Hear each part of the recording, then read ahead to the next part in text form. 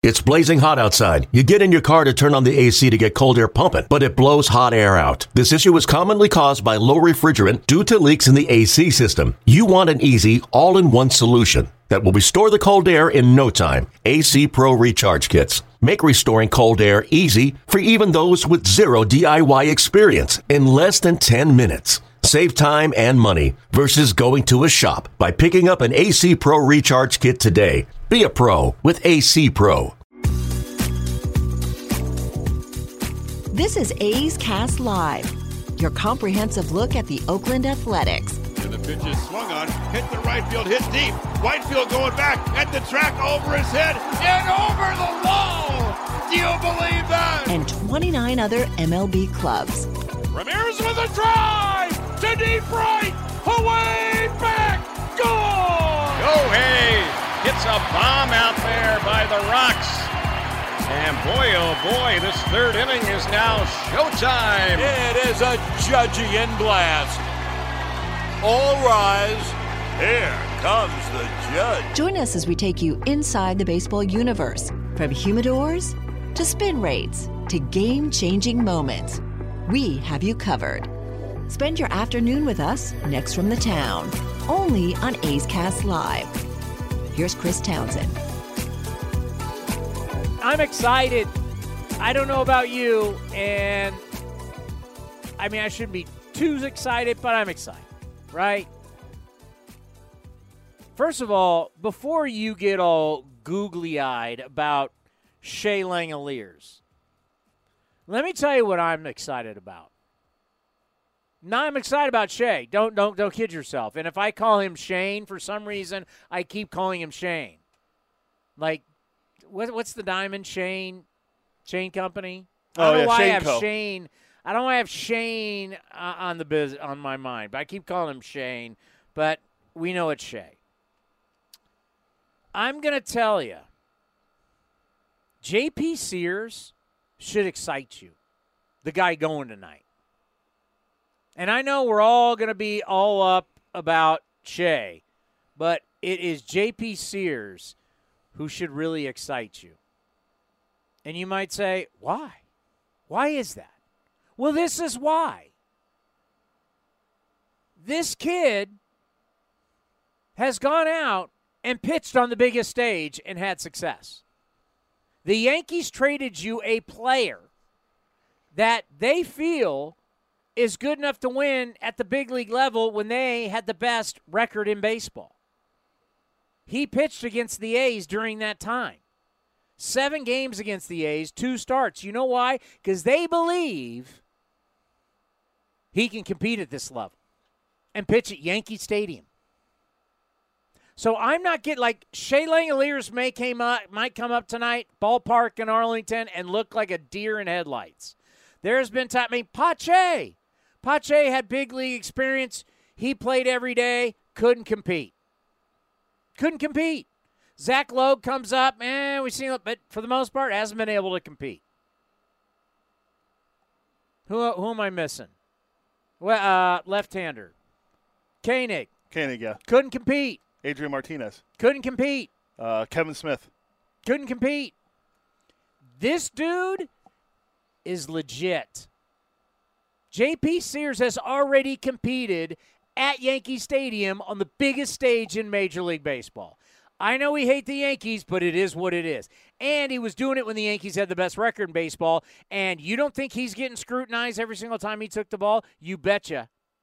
And now he comes to Oakland, and now we're going, hey, big boy, you got a chance. Have you watched him pitch? There's no fear. He's not coming here going, oh, my God, I'm in the big leagues. I listened.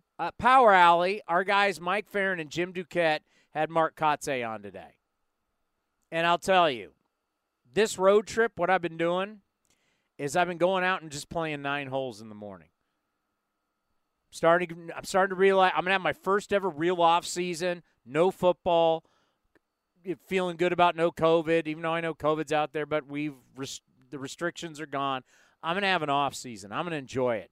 I'm getting my game tight right now. I delayed my tea time a little bit. The starter's like, Townie, you got to go. I'm like, whoa. Kotze's on with Farron and the Duke. And Mark Kotze was talking about how it's time to, and we're going to talk to Kotze about this on Friday while he was holding out on us. He's going to tell XM and Sirius. He said, hey, it's time for us to show all these other teams we're gamers. And JP Sears is one of those guys. You know what? Sorry, Stephen Piscotty. We love Stephen Piscotty. Great guy, and what his family's doing, ALS, it's phenomenal. Piscotty wasn't competing anymore. Hitting under 200. Jed Lowry hitting under 200. Sorry, we're not getting better as an organization. These guys have been paid handsomely. We wish them nothing but the best. If you haven't heard, DFA'd for Stephen Piscotty. We already knew about Jed. Love him to death, but it's time to move on. That's how this business works. Who's the next generation of A's players to get us to the next level? And I'm telling you, what I've seen, I love me some JP Sears. You guys are all ecstatic about Shea Langoliers. I get it. Me too. But eye on the prize right now, who is the one guy that has played in Major League Baseball and played on the biggest stage and pitched his ass off so far? Who's that? JP Sears. Boom. And we got him. Let's see what this kid's got. I'm excited. But Langoliers, yes, I'm excited about him too. He's going to be in the lineup tonight, going to be DHing. Already I got to hear we're making the, what about Murph? Murph's going to be fine, and Murph's going to get his. But we got to see what Langoliers can do. 9th overall pick in his draft. As much as you liked Pache, this seemed to be the guy that was the get in the Matt Olson trade. 19 bombs, 876 OPS at Las Vegas. Doesn't mean anything because everybody hits in Las Vegas, but let's see. He's going to DH tonight. Let's see him hit. We had him on. Oh, it wasn't on here. I was doing TV then, right? Did I have him on TV? You guys talked about TV. So I had him on TV. Seems like a nice kid. When I was doing it, who was I doing it with? I think with Dave Stewart on NBC Sports California. Let's go. It was Stu. We were there that day. Oh, no, we weren't. You were there. I was here. Let's go. Let's see these guys. I mean, how much did I enjoy? I don't know how much you enjoyed. I don't know how much you enjoyed. Cal Stevenson leading off last night. Let's go. Walked twice, almost hit a bomb, stole a base. I want to see these guys. I've been drilling it into all of you. Don't listen to what they've been selling about, it's a young team. No, it hasn't been. What, Elvis is young? Vogt's young, Lowry's young, Piscotty's young, Kemp's young, Pender's young. No, they're not. Machine, no. Laureano, no. None of the guys we've been playing on an everyday basis have been young. You know what? Now we got some young guys. Give me the young guys in the lineup tonight. Jonah Bride. Love it. Nick Allen. Love it. Langoliers. Oh. And Cal Stevenson. There you go. Oh, and JP Sears is pitching. Young guys. Young. That's young. The oldest guy out of all of them is 26. That's JP Sears and Jonah Bride are each 26. And 26 isn't young, for God's sakes. The Atlanta Braves, they're bringing up teenagers. Do you want to? I can tell you real quick. The Atlanta Braves got guys that if they grew up in this country, they'd still be in high school. That may not be factually correct, but you know what I'm saying. I went back and looked. The Braves have 6 players on offense, 25 or younger, and they have 2 of their starters in their rotation, 25 or under. Okay. Their other starters, 26. I want to tell you how full of crap all these old baseball guys are who are trying to sell this to you, okay? And I hear them all the time. And I don't bring up their names, but I hear the crap they spew all the time. Who won the World Series last year? The Braves. Who's considered an innovator and has a great system? The Atlanta Braves. So they won the World Series last year. They're known to have a great system. And what did you just say about their young players? They have 6 guys that are 25 or younger on offense. 2 games ago. What was it? We had the top 6 guys in our order 2 games ago. And then Ramon got hurt, and Ramon, by the way, has been put on the IL. Yep. Ramon got hurt, and they put Piscotty in. The first 6 guys, that would have been the final day in Houston. Yes, Sunday. The first 6 guys in our lineup, the average age was over 30. And I'm pausing for dramatic effect. Because we're young. Oh, we're young. Oh, we're young. Where the hell are we young? We've been rolling out 28 and above all season long. By the way, average age, check it, majority of the season on Baseball Reference, we're one of the oldest teams in baseball. Looking at it right now. Facts or fiction? Right now. Because you couldn't count. I'm talking about before Nick Allen got here. Take his 23, boop, take him out. As of right now. Take and Pache. When Pache wasn't here and Allen wasn't here, we're over 28. You're average over 28 years old on the roster. Looks like right now we are 18th in age. What's our average age? It says right now 28.8. Right now, we average almost 29 years old, and we have broadcasters who have been trying to sell you, and analysts and whoever, that we're young. Who's the oldest team? I would say, who's the oldest team? It's going to be a veteran team. I would probably say the Yankees. Correct. Then the Giants. Who's the youngest? I got that right? Yeah, it's the Yankees. 30.7. One for me. Who's the youngest? Let's see if you get it. Who's the youngest? Marlins. No, I'll give you a clue. They're a playoff team right now. Jays. AL Central. My Guardians? Your Guardians. The average age of the Cleveland Guardians' average age, according to Baseball Reference, for their hitters, 26. The next youngest is the Pirates at 26.6, and they're 30 games under, or almost 30 games under 500. And here's the Guardians, who are a playoff team. If you weren't paying attention yesterday, we had to pick teams that we're rooting for from here on out. My National League team is the Fightins. I'm going with the Phillies. They won yesterday. And then my American League team, I'm going with the Guardians. Split a doubleheader. You know all the connections I have to the great city of Cleveland. Both teams I picked yesterday both lost. The Brewers and the Astros both lost. I've been to Cleveland. I've been to the Rock and Roll Hall of Fame. So have I. I've interviewed Ray Fosse at Heritage Park at his plaque. I'm doing it for Foss. That's what I'm doing. The Guardians for Foss. Young. Finally. Can we get some young guys, please? Some young guys. My God. Do you know what the average age of our pitchers is? Oh, it's got to be 30s. The oldest is the Mets, actually. The A's, our average age for pitchers is 28.2. We're actually towards the bottom, as in youngest. Guardians, again, 26.4. Stupid. Just stupid. You got to be young, man. You got to be young. But, it was a weird offseason, so I get it, where you had the lockout, how we got to build a team real fast. I'll give you the pass, right? You give you the pass. But now, let's get these guys' feet wet. This was what it's like to be in the big leagues. This is what it's like to travel. This is what it's like to be a professional on the road, at home. This is what it's like to be on the plane. This is what it's like to do all the things you need to do. These are the media requirements. This is how PR, because none of this happens in the minor leagues, right? AAA, they're playing 5-game series. This is what This is Chris Townsend over here doing A's Cast Live on the field. You got to go talk to him. This is the writers. This is what, if you mess up, writers are going to ask you after the game. Got to have a good answer. Can't throw people under the bus. You have to learn how to be a professional, is my point. So, get these guys up here. Let them learn and see what it's like, so when they go to spring training, they're ready to compete. They're ready to understand what is being a big leaguer mean.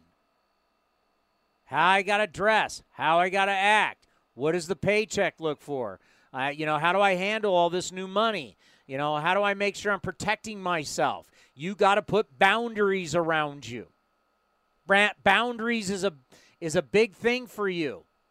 Anybody who has success, you need to have boundaries. Because everybody's going to want a piece of you. You got to have boundaries to keep them out. Only let the right people inside your castle. You got to have a big moat with alligators outside. You only let the drawbridge down when it's the right people. Otherwise, keep those alligators in the moat and keep the bad people out. You got to learn this stuff. Do I need to bring up Fernando Tatis Jr. again? You need to learn at a young age how to be a pro. And if they're going to keep a Stephen Vogt around, get in his ear. Shea Langoliers.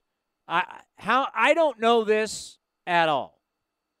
How much you want to bet Langoliers' locker will be next to Stephen Vogt's in the clubhouse? I think that's a safe bet. All right. Hey, talk to this guy.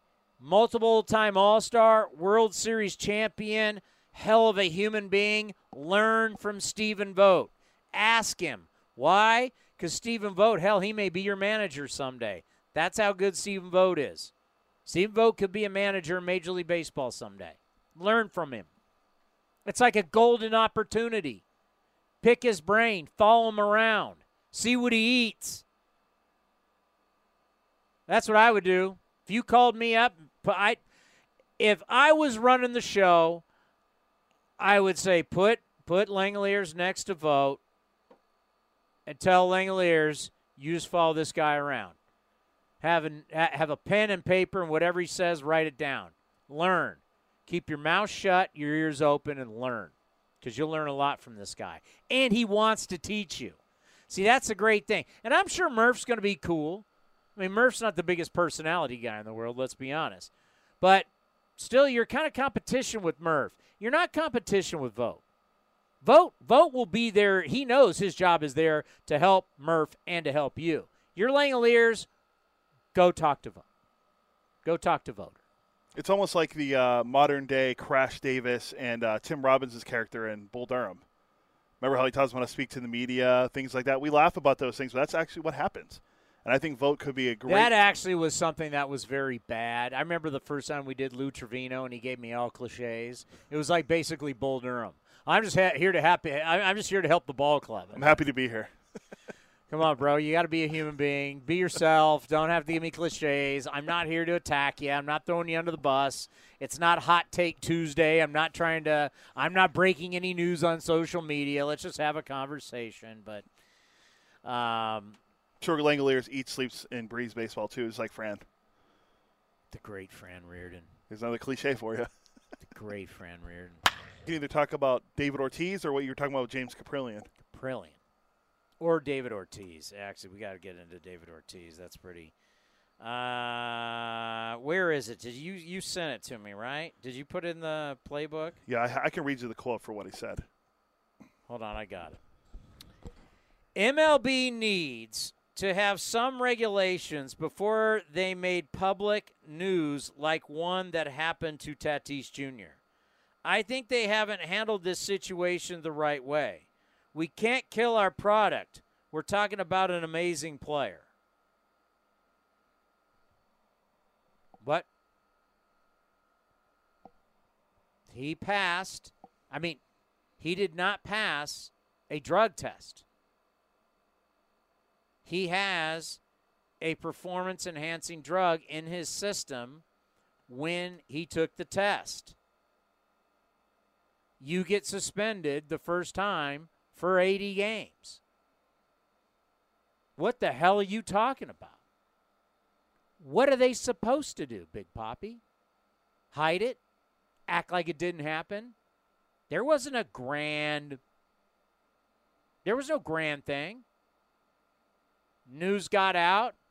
Press release. Padres got to deal with it. How else would you handle it? Sounds like you kind of want to cover it up. You mean like the test, the anonymous test that all the players took and guys who tested positive, it was never supposed to reach the light of day, but we found out you were one of the guys that tested positive? Oh, and if we look at your career, kind of makes sense. Why a nobody all of a sudden is hitting all these home runs? But you're a likable guy, and everybody liked you. No one liked Bonds. Guys didn't like Clemens. So, ended up not liking McGuire for some reason. Now y'all love Sammy Sosa. Sammy Sosa was doing commercials.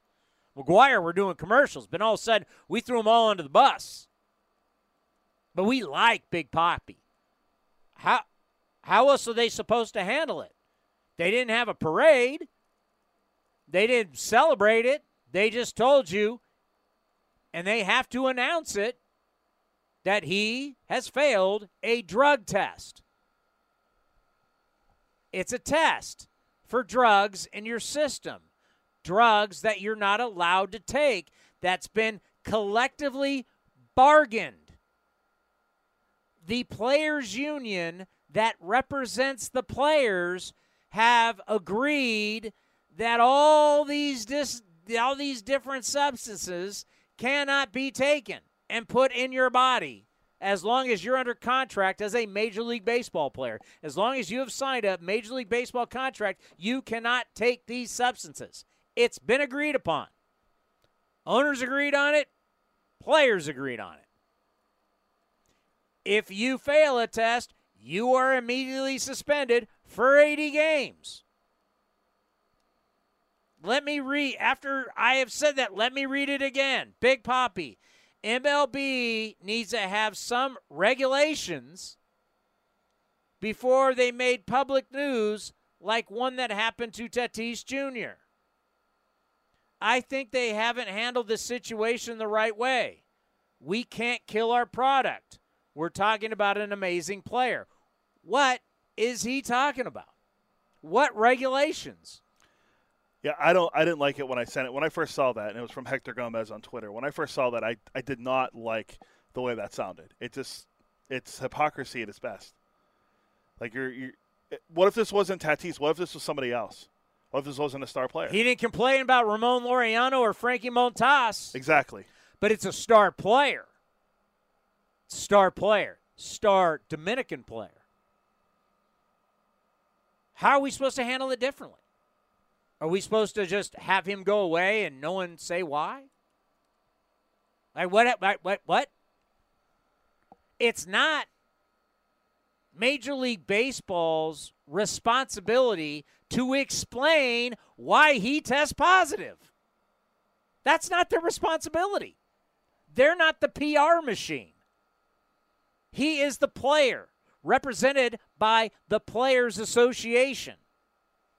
It's their job to put out the spin, which they have, and it's been horrific.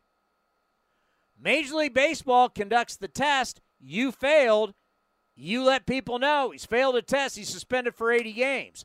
These are the rules that were agreed upon by Major League Baseball and the Baseball's Players Association. That's in the collective bargaining agreement, the CBA. So how do you handle it differently, Big Pop? Because he's a star player. What should we do? How do we handle it differently? Baseball's got to explain why he took a steroid. Baseball's got to explain why he should be suspended. Baseball's got to explain why they came together with these joint rules. Joint means both the players' union and the team. Why we use all these substances on this list. He's a big boy, as I said earlier. He's a grown man. He's a grown enough man to sign a 14-year contract. He's grown enough to know what he puts in his body. He has enough money to have people around him to look at every medicine, every vitamin, every little thing that he takes to say, can I take this? It's BS, and I'm saying that kindly, all this stuff they're spinning. So, Big Papi, as a guy who pretty much everybody knows you got away with it, are you saying he should get away with it? And why should he get away with it? Because he's a hotshot young player who was on the video game? He's a countryman? I mean, what? Because now he can't play in the World Baseball Classic. What? Why should he get away with it? Or how should they handle it? Like, all they do is they tell you and they suspend you. What should they do differently? Yeah, there's nothing really you can do. I think he's just taking this because it's a star player and he doesn't want to see a guy suspended for 80 games. A-Rod sold it perfectly. I made a mistake. I knew I wasn't going to the Hall of Fame. Now he's not going to go into the Hall of Fame. But is that true, though? Think about it now. If David Ortiz is coming out saying this, is Fernando Tatis, say he comes back and he has a great next 12 years when he comes back after next year after missing 42 games or whatever it is, and he stays on that Hall of Fame track, is he going to get in the Hall of Fame? Because we saw Ortiz get in. We can't kill our product. We're talking about amazing player. We can't kill our product. I mean, he's basically insinuating, do we have to tell people? Do we have to tell people? Do we have to suspend this guy? What else is he saying? Yeah. If it's anybody else, I think if it's not a star player like Nando, I don't think he says a thing. But what's he saying? Like when he's saying we can't kill our product, hide it? Are we supposed to hide that he tested positive for a steroid? Is he not supposed to be suspended because he's a star player? Wow. Tells you everything you need to know about David Ortiz. This episode is brought to you by Progressive Insurance. Whether you love true crime or comedy, celebrity interviews or news, you call the shots on what's in your podcast queue. And guess what? Now you can call them on your auto insurance too with the Name Your Price tool from Progressive. It works just the way it sounds. You tell Progressive how much you want to pay for car insurance, and they'll show you coverage options that fit your budget. Get your quote today at Progressive.com to join the over 28 million drivers who trust Progressive.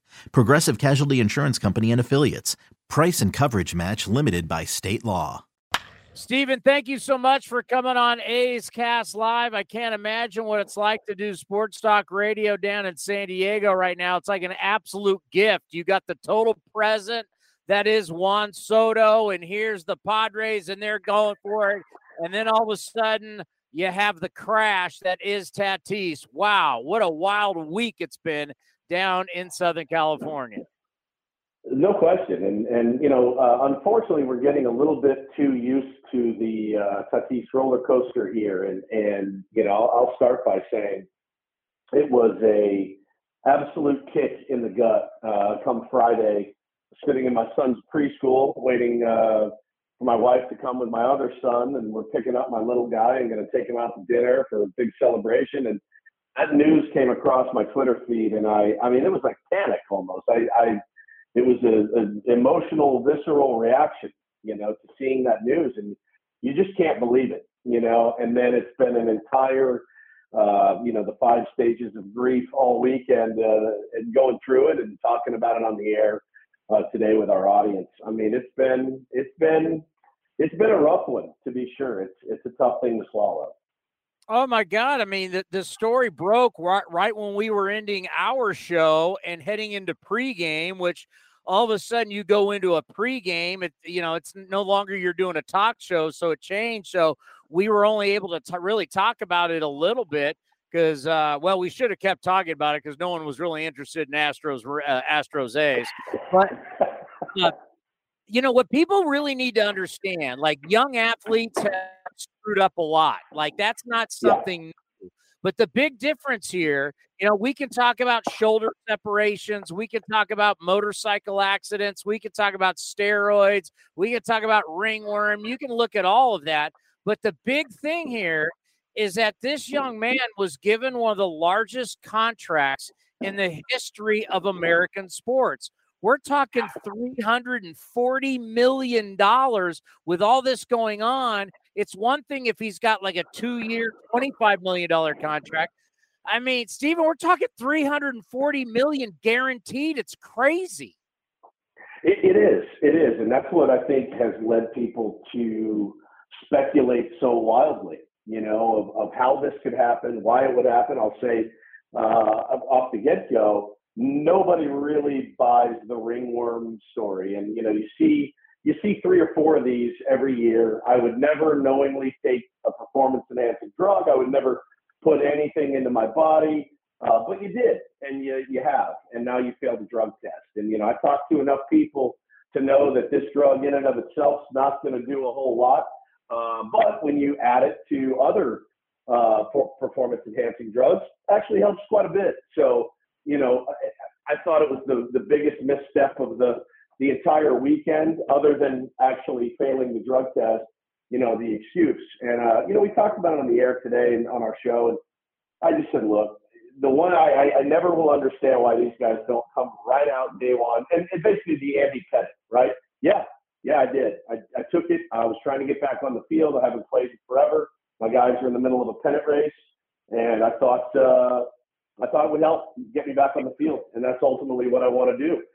But when you lay these excuses out, and it's just been a pattern. And I know Padres general manager AJ Preller, I mean, really honestly, we've been covering Tatis since his debut. We were there in the dugout day one. I've known him for a while, and he's a good kid. I mean, make no mistake. Like, he's a good kid.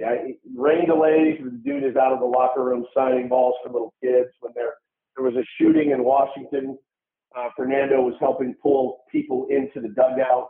He's a good person and a good kid who continues, though, especially over the last year or so, to make mistake after mistake and try to cover things up when in reality, I mean, the truth shall set you free. And it's like you tell your kids, tell me the truth. You're going to be in way less trouble. If I find out you covered it up, then you're toast. And all it's been, for the last year or so, has just been cover up after cover up and misinformation and disinformation and a bad attitude, getting kind of lippy with reporters when they ask him about his motorcycle accident, and you respond, well, which one? Those are the kind of things that a 22, 23-year-old kid that has $300 million guaranteed, you're seeing the ego really win out when common sense is just not prevalent in that kid's life right now. There's an article in The Athletic today, and I just know this, having been in baseball a long time. We all know our teams better than anybody else. And I'm reading this article, take it for what it's worth. But in this article in The Athletic, they talk about how Tatis opted not to undergo shoulder surgery when recommendation was to do it. His comeback now with the wrist, maybe trying to come back too early. And then this person, the source, says, not surprised at all. He does whatever he wants. So has there been a culture around the Padres that from the time he's coming up as a young superstar, he's done whatever they've wanted and they've always turned a blind eye? Yeah, I mean, I can't sit here in good conscience and say that I haven't heard the exact same things. And I don't, I'll be honest with you, I don't know how uncommon that is. We all went to high school, right? I went to high school. You guys went to high school. I went to Crawford High School in San Diego. Oh, beautiful. I've played baseball at Crawford many times. It's athlete culture, guys. I mean, I also went to Holy Cross College, home of Rudy, right? So I'm right across the street from Notre Dame. I was a bartender at a Notre Dame college. All my buddies were Notre Dame football players, lacrosse players. Guys, this stuff's been going on forever. And it goes in high school, and these days it goes in middle school. Guys are getting scouted by Alabama at age 14. This is a problem, and the lack of accountability is a problem. I saw Rex Chapman tweeting yesterday about how he was given grades in college. Yeah, just give him a B. Just pass him, right? We need him on the team. At some point, it's all of our responsibility to make our own decisions. Absolutely. But when you grow up in that culture of everything handed to you, the thing that really irks me the most, and I said it today, is, you've got a father that had a long, successful career in Major League Baseball. You were supposed to know better. And it seemed when he came up that he did. I mean, our talking points on him for years were, oh, dude, he gets it. Day one, the guy's not nervous. He knows he belongs there. Like, he is a fit. And he was. And he's been so fabulous and fun to watch and cover. And after this latest, with the motorcycle thing, I think the shine started to come off of him a little bit when he wasn't being accountable at all to the organization, to the fans. His father in the media saying, no, there was no accident. I mean, it's just a constant cover-up going on for the last year or so. So make no mistake, that's not a new thing in sports. A superstar being able to have carte blanche and do what he wants. I mean, in these days, like I said, it starts in friggin' middle school sometimes. Tatis is no different whatsoever from everybody. It doesn't make it okay, and it's not an excuse. But I mean, we've seen this forever. We learned a lot about performance-enhancing drugs is up here in the Bay Area. We were the epicenter with the Balco scandal. And I'll never forget when A-Rod finally had to come clean, and we speculated it in Texas. What we never speculated was he doing it when he was a Mariner and he was young and getting 200 hits, and because everything was on Griffey and the big unit. So I want to ask this about Tatis. When I look at his numbers right now, and he comes onto the scene at 20, obviously in the COVID year, a shortened season, still had great numbers. Last year, the 42 home runs. A lot of people speculate maybe he was worried about the wrist. Maybe he was trying to get healthy, like Andy Pettitte was trying to get healthy faster. But does it start to scare you that the skinny guy with unbelievable power may have been using longer than we think?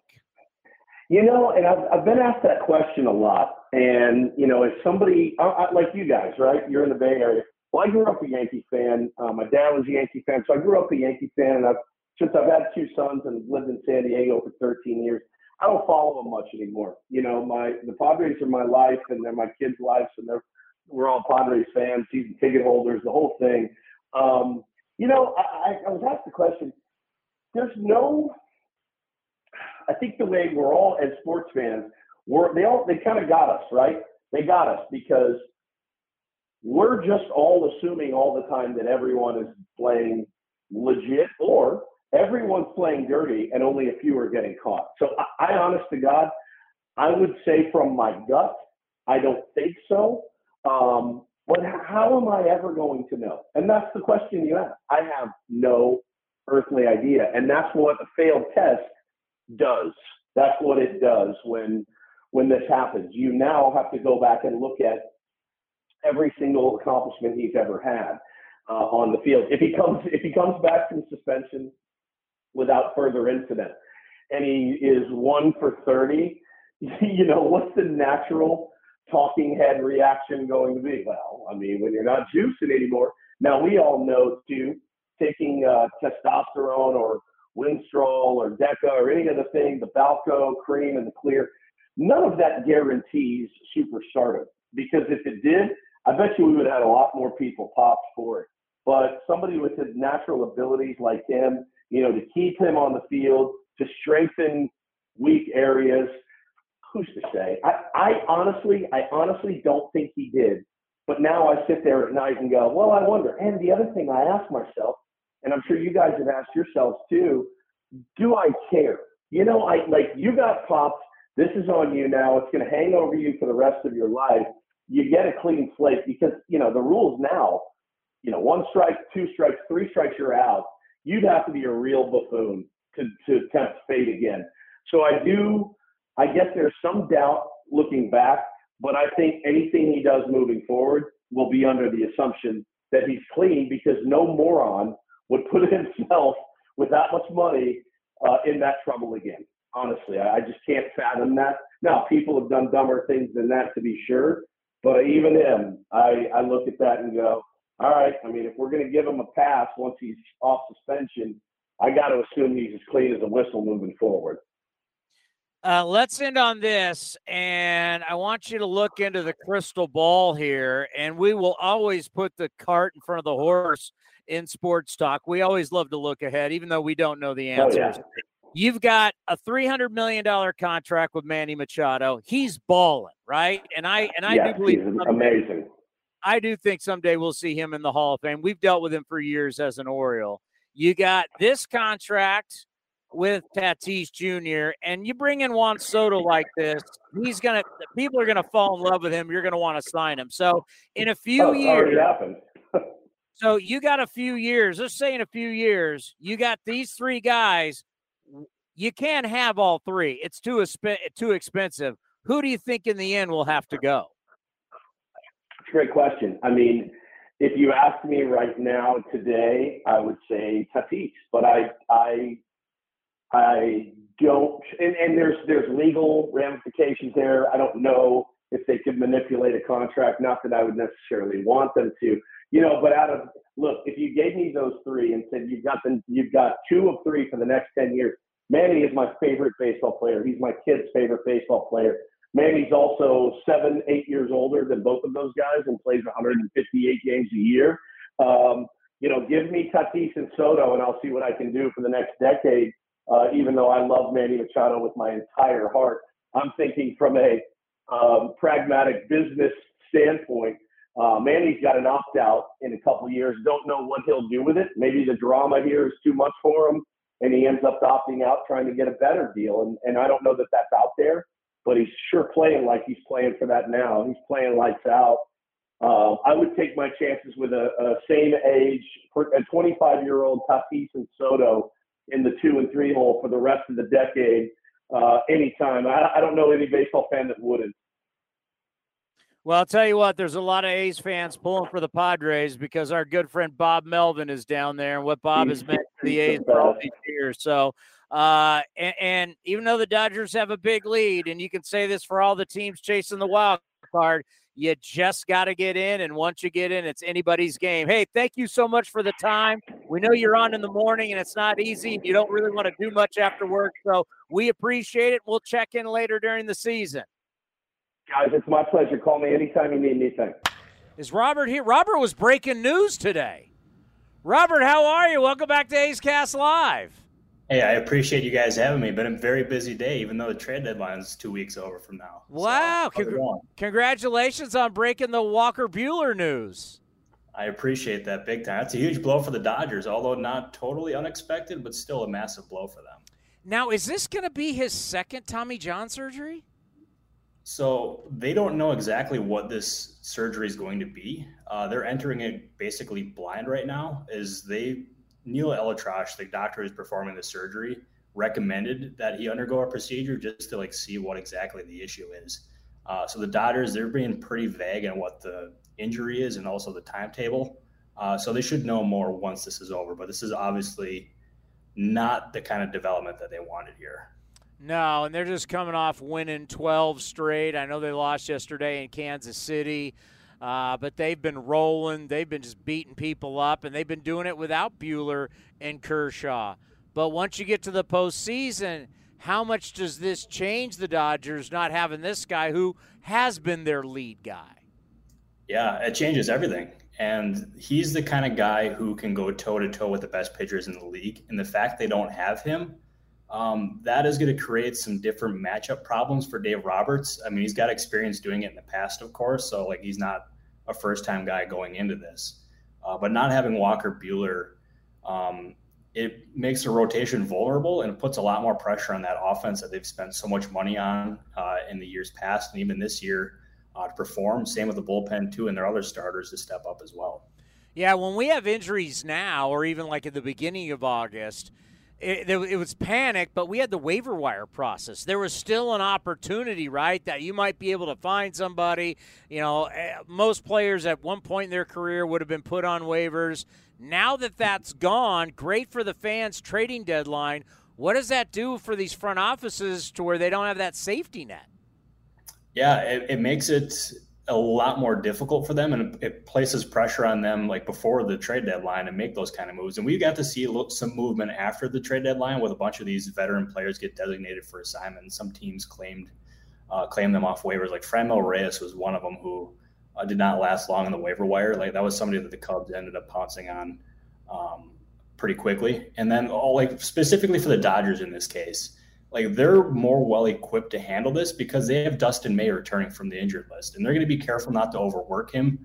Now that he's coming back from Tommy John surgery, they're also going to have Danny Duffy come back. He's only going to pitch out of the bullpen, but still that provides another arm. But to answer your question about the waiver wire, yeah, it makes things a lot more challenging for these front offices, and it places pressure on them to add depth whenever they have the opportunity to do so. I guess you would say the Mets are the biggest challenge, but maybe you see somebody else in the National League. Who do you think is the biggest challenge to the Dodgers? Yeah, the Mets are clearly the team that stands out. And I'll give you two of them, actually. I'll give you the Atlanta Braves because they were there last year, and they advanced to the postseason, or they advanced and won the World Series. And they have a team that is really, really, really good. Their pitching staff, they just optioned Ian Anderson, who is their most vulnerable starter, and the rest of the rotation is phenomenal. Their offense, led by Austin Riley and Matt Olson, has been great. Michael Harrison, he's just been a great addition ever since they called him up from Double-A. And then I'll also give you the St. Louis Cardinals too. They are a team that year in and year out, I don't know what it is, but they just seem to always compete. And this year, their biggest need was rotation, and they ended up getting Jose Quintana and Jordan Montgomery, even though everybody was clamoring for them to get Juan Soto. And they've surged out of the trade deadline and look like the team to beat in the Central. So I'll give you those two teams. This is the biggest competition for the Dodgers. Kind of the big hot stories we got, not only the playoff schedule coming out, and, we've got the brackets and everything, how it looks, and it's a lot of fun to look at. It's all obviously Ohtani versus Judge, American League MVP, but it's also Tatis. And we talked to a show host down in San Diego. They're devastated. And there's, whether you're talking about the shoulder problems that he's had, the wrist problems, now steroids, it's like you throw all that immaturity and everything that's going on, falling off the motorcycles at more than once. You're still talking 14 years and $340 million, one of the biggest contracts in the history of professional sports. What a gamble. To me, the immaturity, the issues, the steroids, my God, just talk about the whole situation with the Padres and this huge contract that they have hanging around their neck. No, you're spot on with that. And it's something that the Padres need to solve quickly. And AJ Preller has even gone on the record, and he made some very strong comments, which we have not heard from Preller since he went to San Diego. Like, that was the most stern he's ever been in a press conference, and he's got every right to be upset with this. Like, Fernando Tatis, he committed $340 million to this player who hadn't even played a full season in the majors, and he's suffered all these injuries, and now he's suspended for 80 games when they were just on the brink of getting him back. And like, this entire situation, like, his dad ended up going on the record and said this was because of a haircut. Yeah. And it was like, I'll tell you, like, there's people who don't believe that the ringworm story is legit. Like, it actually is real. From the reporting that I've done, I've confirmed it. And he ended up taking a substance that contained this banned substance, and it resulted in the suspension. But it was on him to confirm that it was within protocol, and he didn't do that. And that's ultimately on him. And I wonder now, like, this is just me completely speculating. But I wonder, now that he's got all this time to recover away from baseball, I wonder if he undergoes that surgery on his shoulder to repair it. Because there was a lot of people who ultimately believed that he was going to need it at some point. Now he's got the time to do it. It would make sense to me. I haven't heard it, but first he really needs to, like, look in the mirror and reflect and grow from this, because if not, then this could look like a $340 million mistake for the Padres. So let's get back to the ringworm, because there's multiple ways to cure ringworm. And this is a PED that's linked to other PEDs.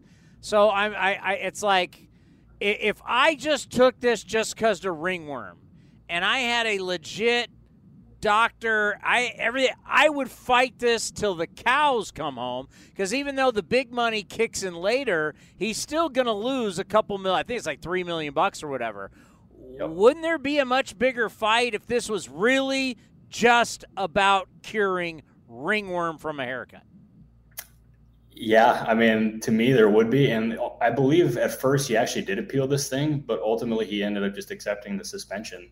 And you're right. I'm curious why there hasn't been more of a fight from Tatis in his camp, but ultimately they decided not to do it. They accepted the punishment. And I'll tell you, like, the Padres, they're equipped to overcome this thing here, but not having Tatis back, that is such a huge blow. And it places a lot more on the shoulders of Juan Soto, that pitching staff.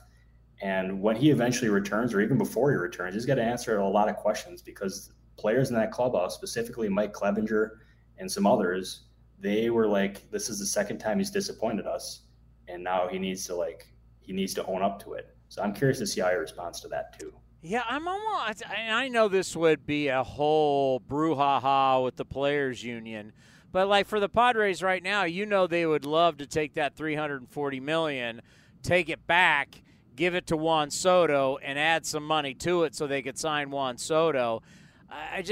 To make these huge commitments that we're seeing. I mean, right now, Mike Trout, bad back, we don't know.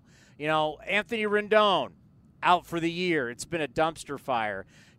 But a way for you to get out of these contracts from a PED standpoint, I don't think they'll ever do it, but I know that from a business, it'd be like, okay, if you get popped for PEDs once or twice, I got to be able to get out of this deal, because no matter what, they're still going to owe him over $300 million, and it's just like, oh my God. Yeah, and you're right. I would be floored, and I mean floored, if they ended up rescinding this contract or voiding it, because that would just be a legal nightmare. Yeah. But the fact that this has happened and the shoulder injury and the motorcycle stuff has happened, I mean, I still think the Padres would do this deal just because Tatis he's a generational talent. And if you end up looking at what he did when he was healthy, that's what they picture him doing for the next 10 plus years. So yeah, I still think they would do this thing, even though there's been like this much gone wrong so quickly.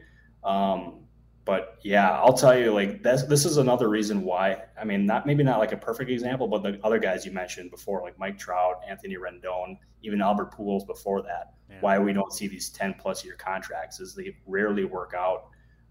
Tatis's was different just because he was 21 or 22 when he signed it, so he was going to be done when he was in his age 36 season. But yeah, I'll tell you, those are becoming a rarity, and I think Soto's is going to be the next. But after that, I don't know how many of those we're going to see. The press conferences look great, right? The unity and the GM and the managing general partner and everything looks great, and we're going to have this guy forever. It's just like they just don't work out. Or if you're Mike Hampton with the Rockies, if you remember, he just liked the school districts. It wasn't about the money or the years. It was about the school districts. I want you to weigh in. Everybody's weighing in on it because X amount of games to go. People want to talk AL MVP, Judge, Ohtani. Where would you go? This is a hot take because a lot of people are going with Aaron Judge, but I'm going with Shohei Ohtani with this. And this is not to discredit what Aaron Judge has done this season because he's been brilliant. What Judge has done this year has been, 46 home runs, 100 RBI already. This early into the season is extremely impressive. But if you look at Shohei Ohtani, he's got 26 homers this year. His numbers are slightly down offensively from what they were last year, but his pitching numbers have been extremely good, to the point where they're like ace level. And we're looking at a player who's basically like a Max Scherzer and a Matt Olson type combined. And the Angels aren't doing that well this season, but I still think that Ohtani deserves the MVP this year. And I was running this exact scenario by somebody even the other day, and he was like, if Shohei Ohtani does not win the MVP, it is the biggest, baffling decision, or the most baffling decision in baseball history. That may be like a bit of a strong comment, but that's what he said. And he's a very trusted baseball executive. So I listen whenever he says something, but even though he said it, even with him saying that, I have to agree. I would go with Shohei Ohtani, and that's not a slight at Aaron Judge, just how good Shohei Ohtani is. It's a fascinating debate because I can see it. A good debate is when you can see both sides. To me, it's not one-sided because I could see the Judge crowd goes, wait a minute, this guy hasn't been pitching every 5 days, and he's a DH. My guy's out there playing center field. He's playing right field. He's playing defense. He's hitting all these home runs. He's driving in runs. He's got walk-off hits, walk-off wins. He's been a monster. So, it's a really, when people are going to have to put their name on it and they're going to have to vote, because, no disrespect, Yordan Alvarez is fantastic. He beats the hell out of the A's. We see it. And Jose Ramirez continues to be a terrific player. But obviously this will come down to Judge and Ohtani. And you can make a case for both guys, and really both cases are good. Yeah, both cases are extremely strong. And I'm kind of hoping that I don't have to be part of that voting for the MVP just because, it's going to end up being whoever votes for whoever is going to get ridiculed one way or another. But no matter who gets it, as you said, you can see both sides of this argument. And I don't think there's a wrong decision here. But I'll tell you, baseball's in really good hands at the same time. We got Ohtani, who's just getting started, Aaron Judge, who's 30 years old and still has a lot more left. And we have all these other players too. It speaks to the overall talent we have in baseball. And we've seen it reflected in the numbers throughout the the broadcast and everything. Numbers are skyrocketing right now, which is it's a great thing, and it's because of this talent and because of these debates and the ones we're having right now too. Well, when you guys vote, they put you in different categories. So you're saying you'd rather have like Rookie of the Year versus MVP? Okay, I'd rather have MVP. Yeah, you got me there. That's well done. I like that. That's good. Yeah. Cy Young Award winner. Here we go. No, I mean, it's a lot of fun. It's been a lot of fun to talk about. Something that has now gotten interesting. I mean, normally, let me tell you, getting ready for this, the Texas Rangers are 23 games out of first place, while our beloved A's are 33.5 games out of first place. So when you say A's Rangers 4-game set in Arlington, most people aren't running to their television sets. But Chris Woodward fired today. You know, we've talked a lot to the Ranger people. You know, you look at the money that Seager got, you look at the money Simeon got, and they said, hey, listen, this is all part of the plan. John Daniels, Chris Young, that they understand they're not going to win now. They're going to spend more money on pitching in the offseason. They got money with the new ballpark. They're going to be ready to spend. We heard all this kind of stuff, and then bang, they fired Woodward, who got an extension for next year and an option for the next. And I say, okay, you fire this guy. Then you realize 4 managers have been fired in season. That's 14% of the managers in Major League Baseball have been fired. And you know more will get fired at the end of the year. What does that tell you? That there's a lot of pressure on these managers to perform and win now. And like we got to see it earlier in the year. Joe Girardi, I believe, was the first one with Philadelphia. And they've come out of the gates just flying after that. Like Rob Thompson is like seriously in consideration to get that job full time. The Angels have been basically the exact opposite of that after firing Joe Maddon. I will say, though, like the fact that Chris Woodward got this extension that you just mentioned, it really surprises me that he got fired. And when the report surfaced earlier today that he was fired, I'm like, I stopped in my tracks. I was in the middle of a workout, actually, and I was just like, like why would they do this? And like even entering this year after signing like for $500 million, they ended up getting Corey Seager and Marcus Semien. They knew this year they weren't going to be in a position where they were going to be able to like compete with the upper class in the American League. This was going to end up being a multi-year thing. And Woodward was the guy they identified as a person to do that. And ultimately they ended up having a change of heart like throughout the year with some of the decisions he was making and like some of the direction of the franchise, that he wasn't going to be the guy. And I think what this does, like obviously, as you said, this is a 4th manager that's fired now, but it places a lot of pressure on this Texas Rangers front office led by John Daniels and Chris Young to get this next hire right, because they've invested a lot in this roster, hasn't performed to date so far. And if they don't get this next hire right, then they could be on the jobs or on the market looking for jobs as well. Yeah, they love throwing this stat out there, the 6-24 in 1-run game. So obviously there was something to that. Before we let you go, you do a great job breaking stories. And a lot of fans always wonder, like, how do these guys do it? How do these guys know? So before you hit tweet, what do you have to have? How many sources? How many people have to verify? Just take our fans through it when you have something like a Walker Buehler. This is a breaking story. This means a ton in our sport. How do you go through that process? Yeah, it's a good question. And it's something that it varies by the story. Is at the end of the day, you ultimately want to have, or you need to have in order to report something, somebody directly involved.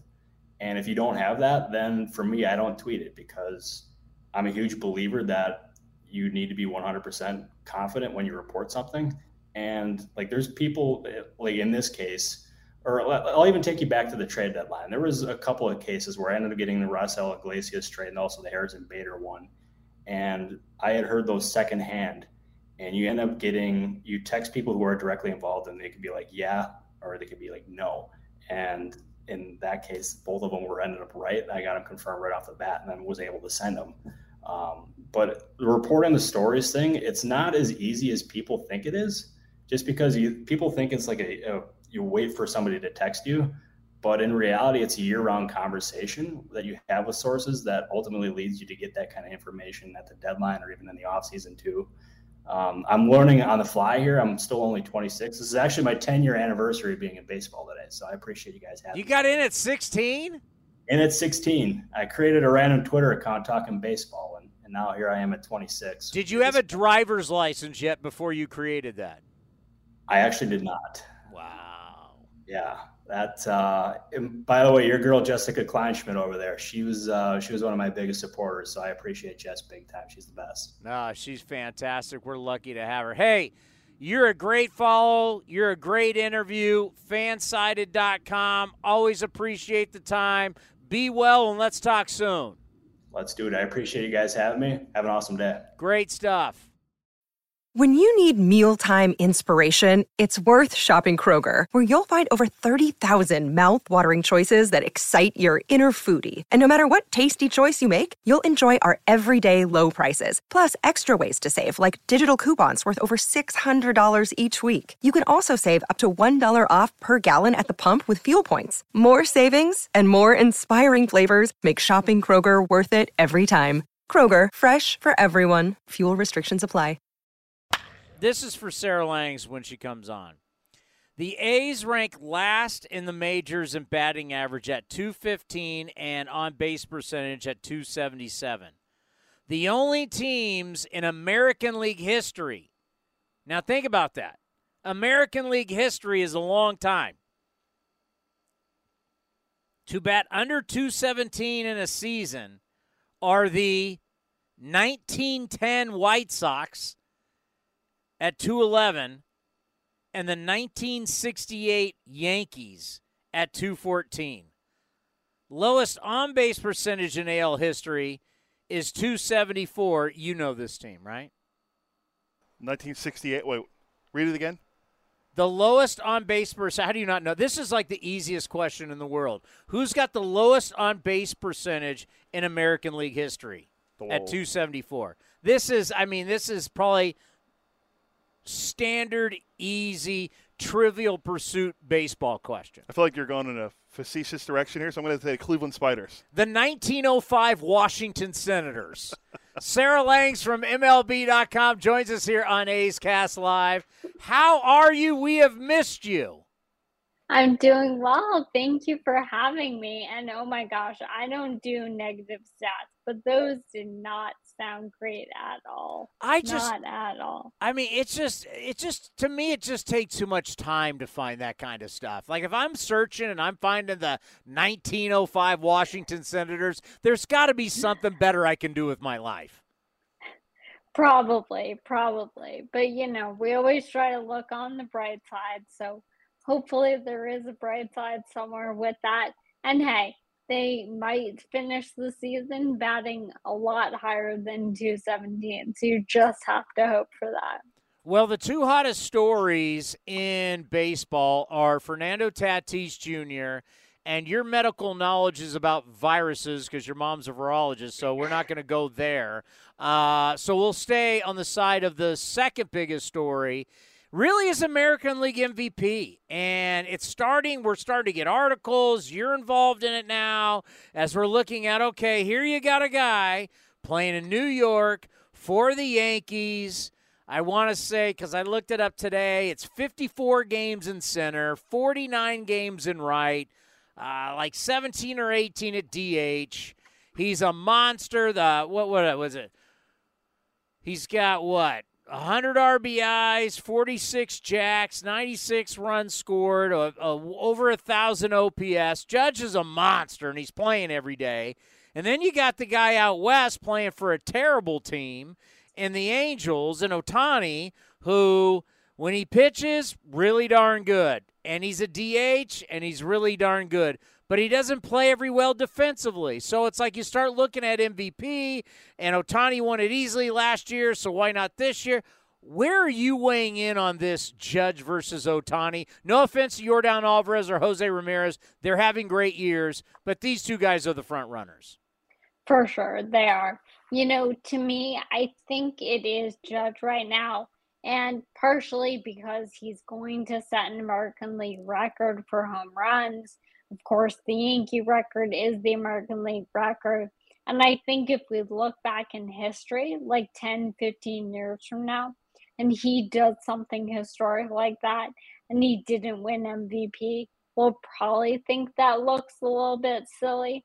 For me, it has nothing to do with the team, nothing to do with the fact that the Yankees are that much better than the Angels. Ohtani is incredible. We almost need a different award for him.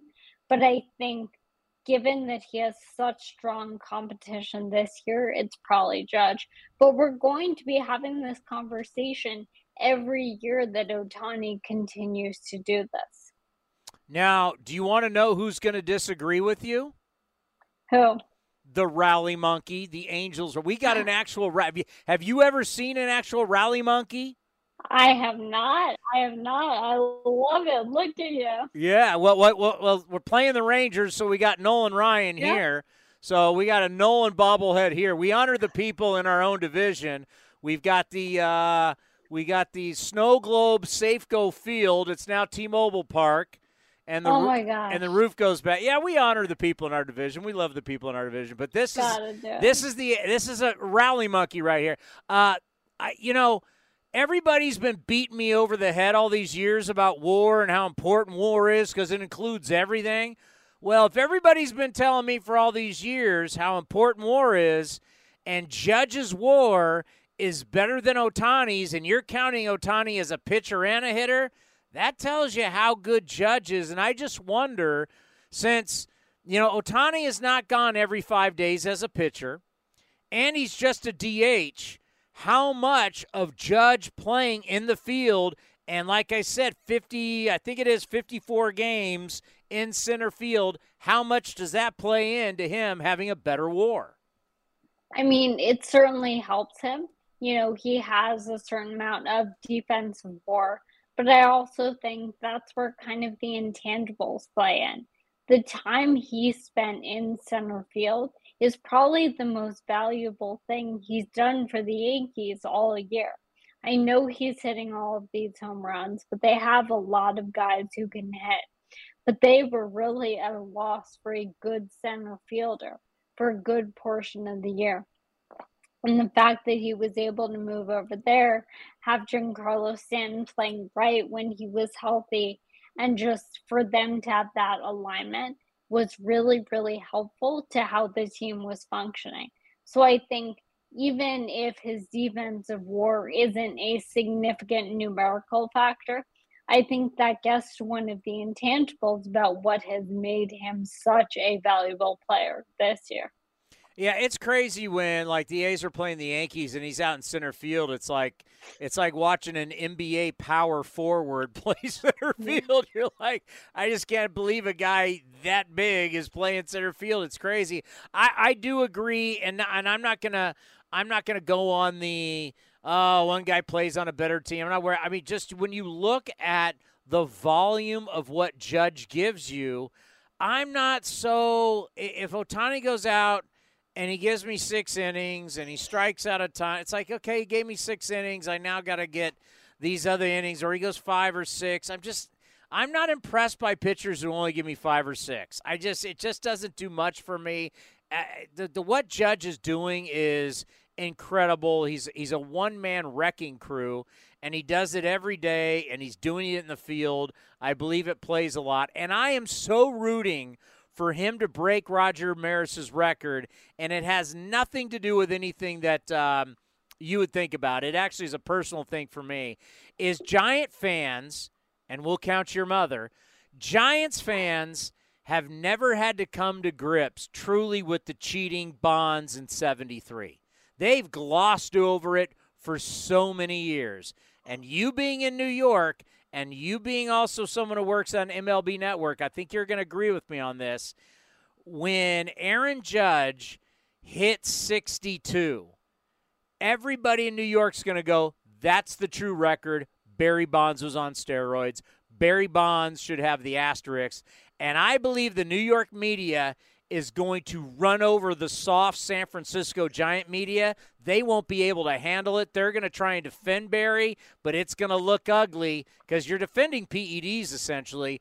I think for the first time, Giant fans are going to Giants media, which basically they all are Giants fans. We know who they are. They're going to have to defend this, and it's not going to look good. And I can't wait to see it. I'm actually rooting for Aaron Judge. Well, we'll see. I mean, what I will say is, I go with the numbers. So when I go to Baseball Reference, we have Sammy Sosa, we have Mark McGwire, we have Barry Bonds. They're listed right there. So, I mean, these numbers exist regardless of what may have happened en route to them. But I do think there may be a narrative there. But even regardless, even not to, imply any fighting or anything like that, to break a record that has stood for so long in the American League. You were discussing the American League. Think of how many individual player seasons that is, and the fact that these are the New York Yankees, the most hallowed franchise in all of sports. I think that alone will be a really big deal. But he's on pace for 65 right now. I'm very excited to see where this goes. When I think about the Yankees, and I never make crazy comments on this show. Everything is so calculated. I never get out over my skis here, Sarah. I did make a prediction back, was it June, Cody, that I made the prediction about the Yankees? Oh, yes, it was. I made a guarantee in June that the Yankees won't go to the World Series and won't win the World Series because when the A's were back there, everybody had already crowned them and wanted to make them champions. I go, they're too one-dimensional. And still to this day, like 52% of all their runs come from home runs. And what was it? They've only won 3 games. Now, when I had this stat, it was probably like a week ago, but they haven't been winning games. They've only won like 3 games this year where they didn't homer. So if they get into a postseason and they get into a series where they face anybody who's kind of hot, man, I don't know how much stock I'm buying in the Yankees as a playoff team. Would you agree or disagree? I do think that we saw when they faced the Astros that they are not necessarily in the same class as the Astros. I think they were for a period of time this year, but I think early in the season they were probably overperforming a little bit. And now I think they're probably underperforming. But I think that true answer in the middle is still not as good as Houston. And we'll see. I mean, who knows what a hot Mariners team could look like in October. You just never know. But I do think exactly. I mean, hot with the snow, maybe a cold team. Maybe that's a good thing for the snow globe. Who knows?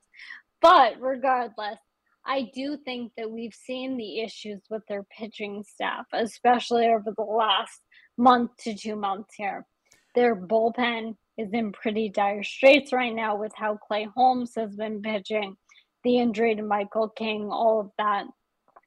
So we'll see where they end up. I mean, I agree it's certainly a one-dimensional offense. I think they have the ability to be better offensively. But I worry about that pitching overall. And again, when you're facing these really good pitchers in the playoffs, as you said, if you can't hit those home runs, you could be in a really tough spot.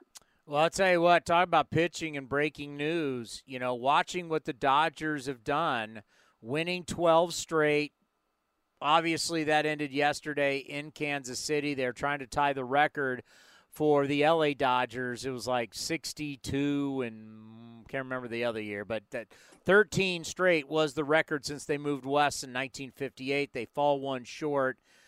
And there's been all this talk about, look how great the Dodgers have been without Walker Buehler, and without Clayton Kershaw. The breaking news that just came down right before you came on, we were commercial break. Walker Buehler is done for the season. He is going to have season-ending elbow surgery.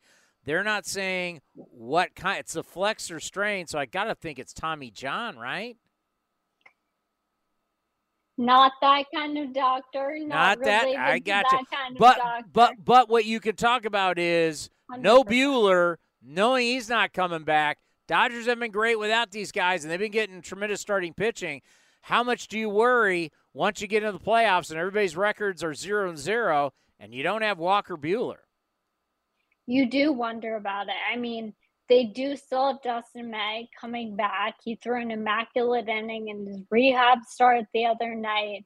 By all accounts, he's looked really good. But, I mean, I was talking about Buehler earlier today on a podcast and said, hey, getting him back will be such a big thing for this team. But then you look at that streak that you mentioned, not just 12 straight, but 12 straight, all by multiple runs. That's a testament not just to the offense, but also to the pitching staff. So I think that they will be able to endure it. But you do start to wonder, I mean, the National League right now, top two teams, you have the Dodgers and the Mets. And maybe this puts, I mean, who's going to want to face Jacob deGrom and Max Scherzer in a postseason series? So now it's an advantage going to the Mets, maybe rotation-wise, even with the fact that deGrom's health is kind of always hanging there as a question mark. I'm not sure, but if any team can rebound from news like this, it is the Dodgers. He hasn't pitched in 2 months, so, they've been doing this without him anyway. It's funny. I've just been watching The Captain, we've all been watching the documentary and it's fantastic, on Derek Jeter. And I don't know if I'm on the fourth one where they went through the Subway Series and talking about how crazy the Subway Series was in 2000. It was a long time ago, but you think back to the Clemens and Piazza and what that time was like in New York City.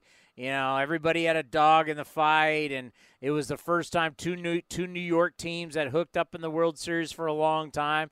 Hey, you never know. I'm looking at the Mets now. They're still leading and they got a big series starting tonight with the Atlanta Braves. But what's it like in New York City right now with the Yankees and the Mets?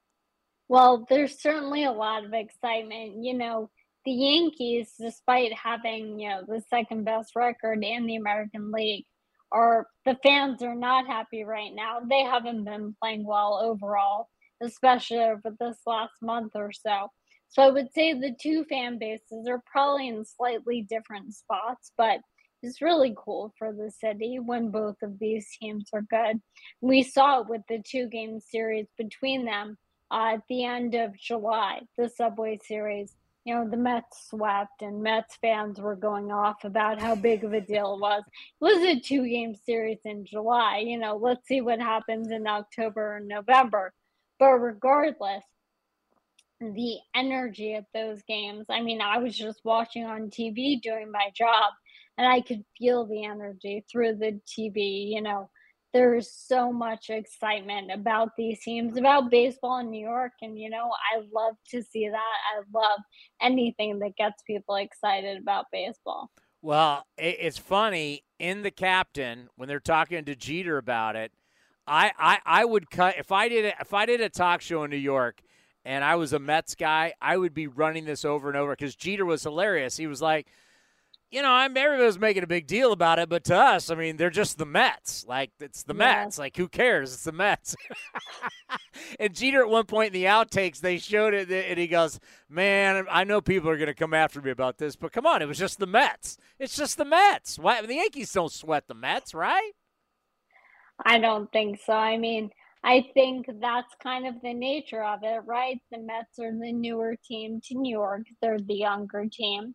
They're the historically less successful team, 2 World Series, 27 World Series championships.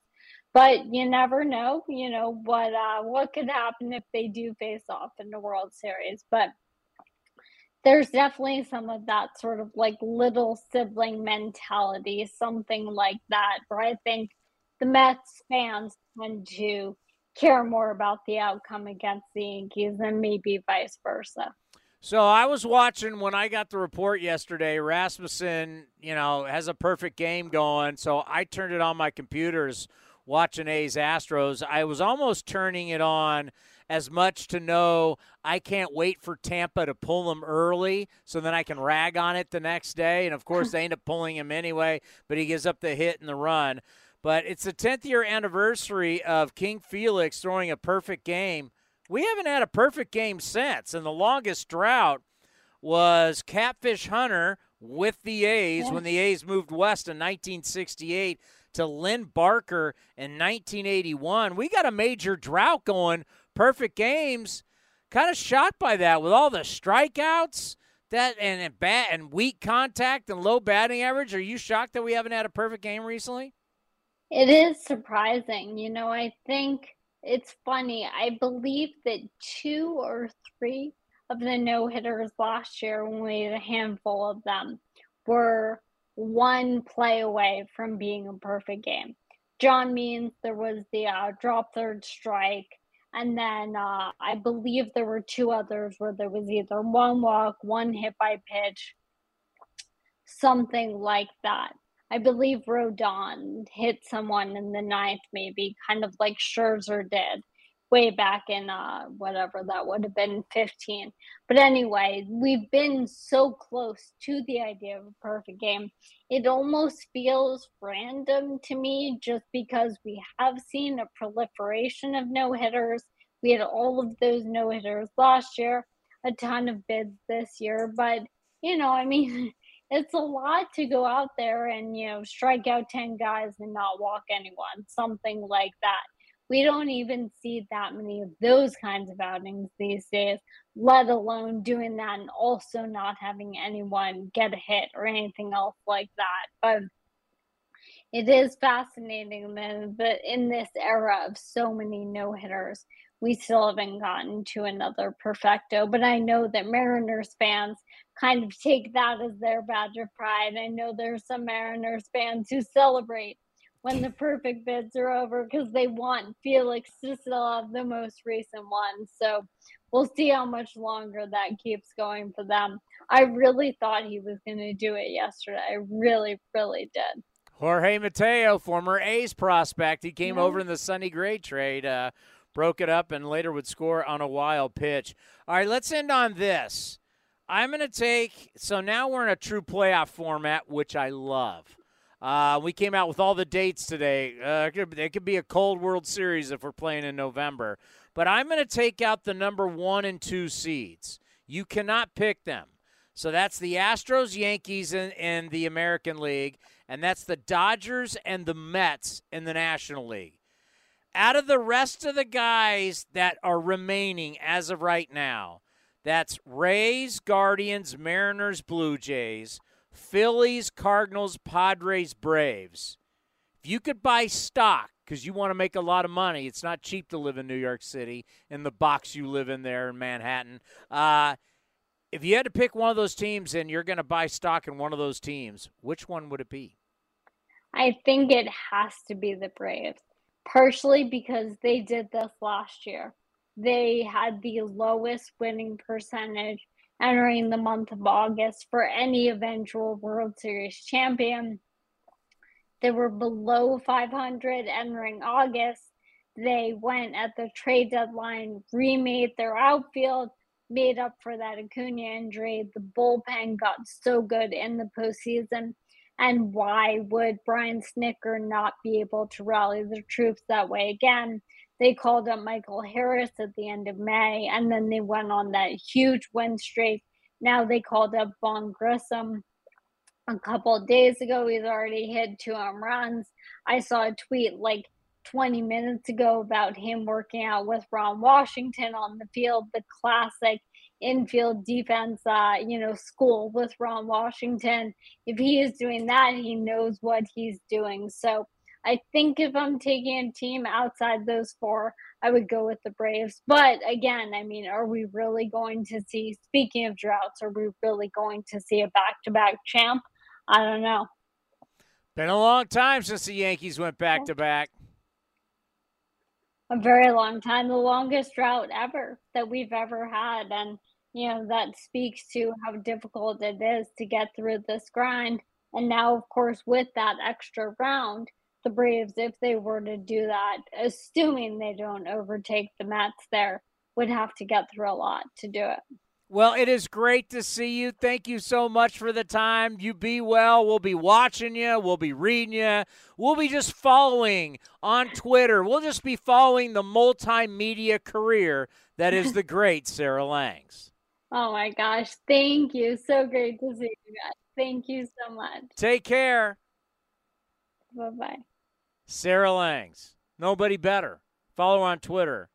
Fran, I don't know if you got called this, but we said earlier today you're one of the greatest leader of men we have ever seen. The great Fran Riordan. Well, thanks. That means a lot. How are you? How have you been? I've been good. Just here in Sacramento, getting ready to play the River Cats tonight. Well, I know how much these conversations have, what they mean to you, and you've had them over the years, and it's one of the great things about your job. When you got to tell Shea Langeliers that he's going to the big leagues, what was it like? It was incredible. I mean, Shea's such a great dude, such a great player, and his teammates love and respect him so much, and what he does on the field and what he does off the field. To be able to give a guy that news for the first time, and to see the shock, the enjoyment, the culmination of an entire life of really hard work to get to the point that he was at, and then the realization that it's happening, and to see all of those emotions go across a man's face in the matter of 10 seconds is, like you said, the best part of my job. And, it was really special to tell Shea he was going up. And he's really earned it, too, when you look at the standpoint of how long he's been down there with you, what he did in the Futures game, the season that he's having. You look at the numbers. We talked to you a long time ago about how fast he is on StatCast. I mean, wouldn't you say his production and everything he's done in the time that he spent there for you, he's earned this promotion? Yeah, absolutely. And, that's one thing that he has been so great at this year. You look at his numbers, you look at the overall body of work, but you look at the consistency, and to see the consistency that he displays, you do have to watch him play every day, but it's there every day. He brings it every day. He doesn't take days off. He doesn't take pitches off. He doesn't take innings off. He doesn't give away at bats. He's always the same guy.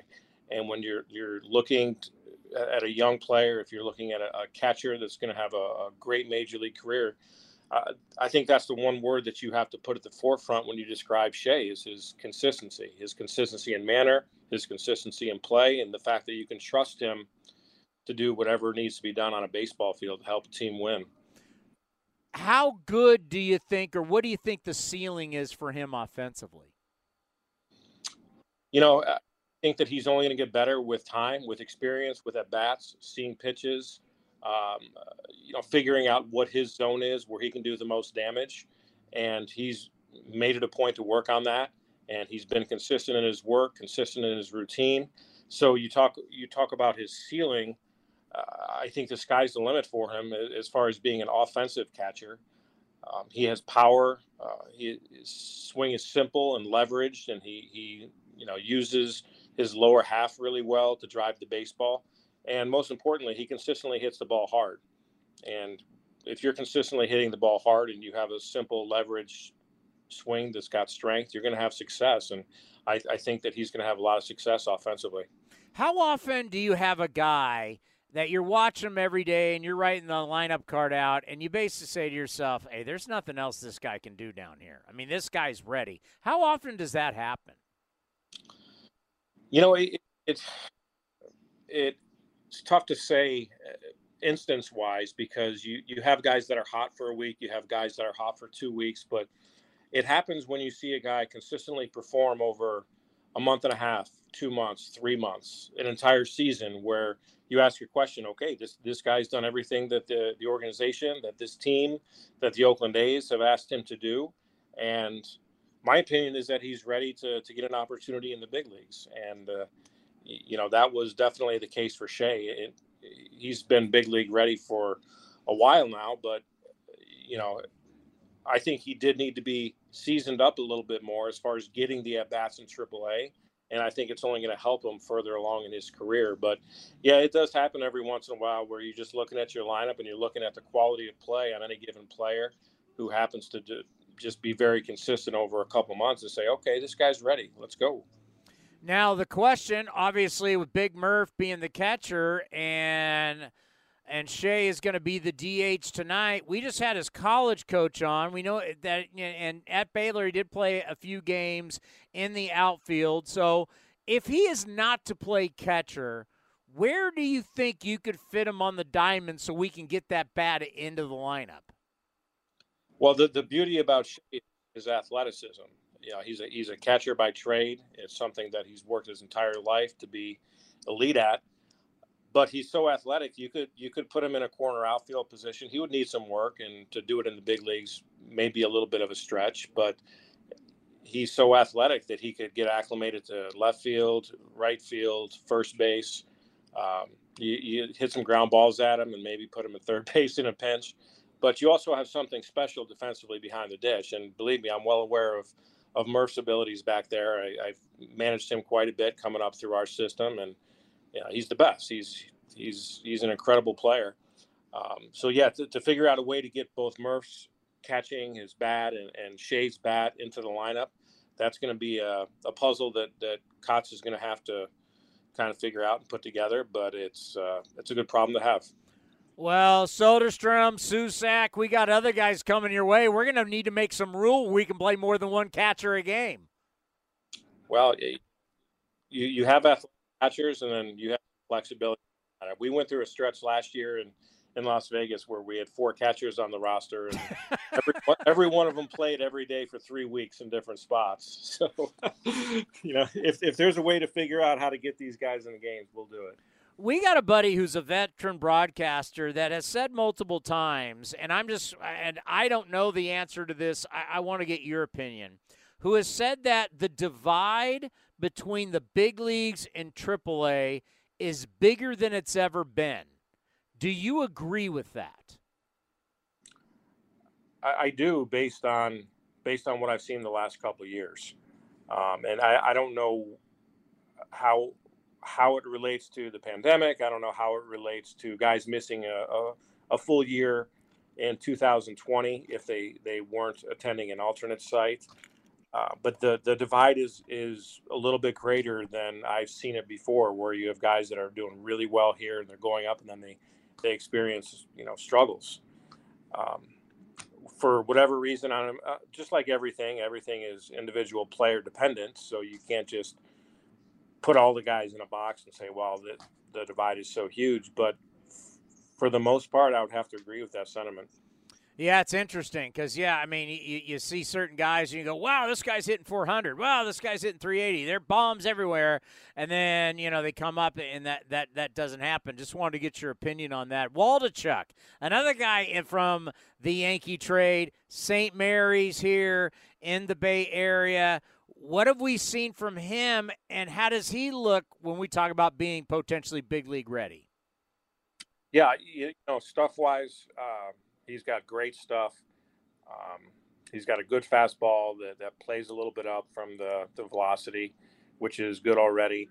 He's got a good breaking ball, a good changeup. It's just a matter of time with him, and he just needs to be refined a little bit and to smooth out the edges.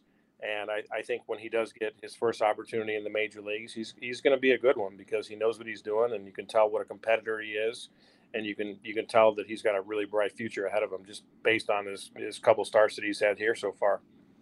How is Christian Pache doing?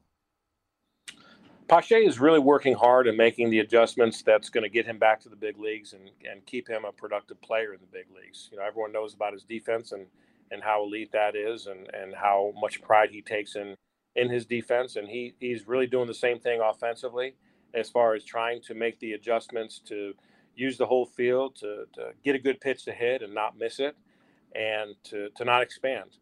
And there's been a lot of positive flashes with Christian, and I think it's only going to get better the more at-bats he gets. And the fact that he's getting these at-bats and a little bit less of a pressure cooker, I think is going to help his career because, you remember that he's a pretty young kid and he's got tremendous ability, tremendous physicality, and he's going to be a really good player for a really long time. He's just doing a really nice job here of working towards the adjustments that he knows he needs to make. Take us through that. So you have a player that was up at the big league level. We know has talent. We hope he's a big part of our future. He struggles. He gets sent back down. I'm sure David Force and everybody talked to you about what he needs to work on to try and get him back to the big league level. Just take us through that process, how it works with the Oakland A's. Well, the communication with not only the front office but the major league coaching staff is very good.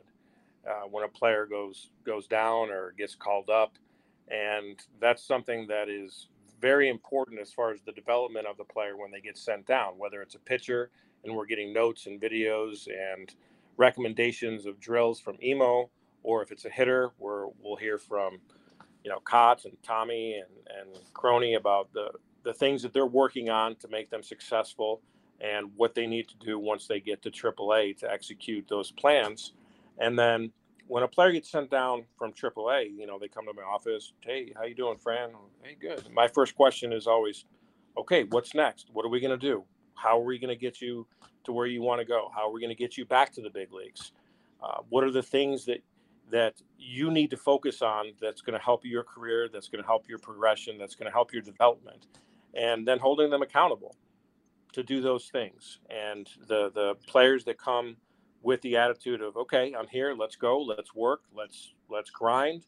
Those are the ones that don't stay here long. And those are the ones that when they go back up, you hope that the work they put in here in the minor leagues has prepared them to be productive major league players. And I think we've seen that quite a bit here, over the course of the season, over the course of the time I've been in AAA, it's something that's very important because I don't want these guys here any more than they want to be here.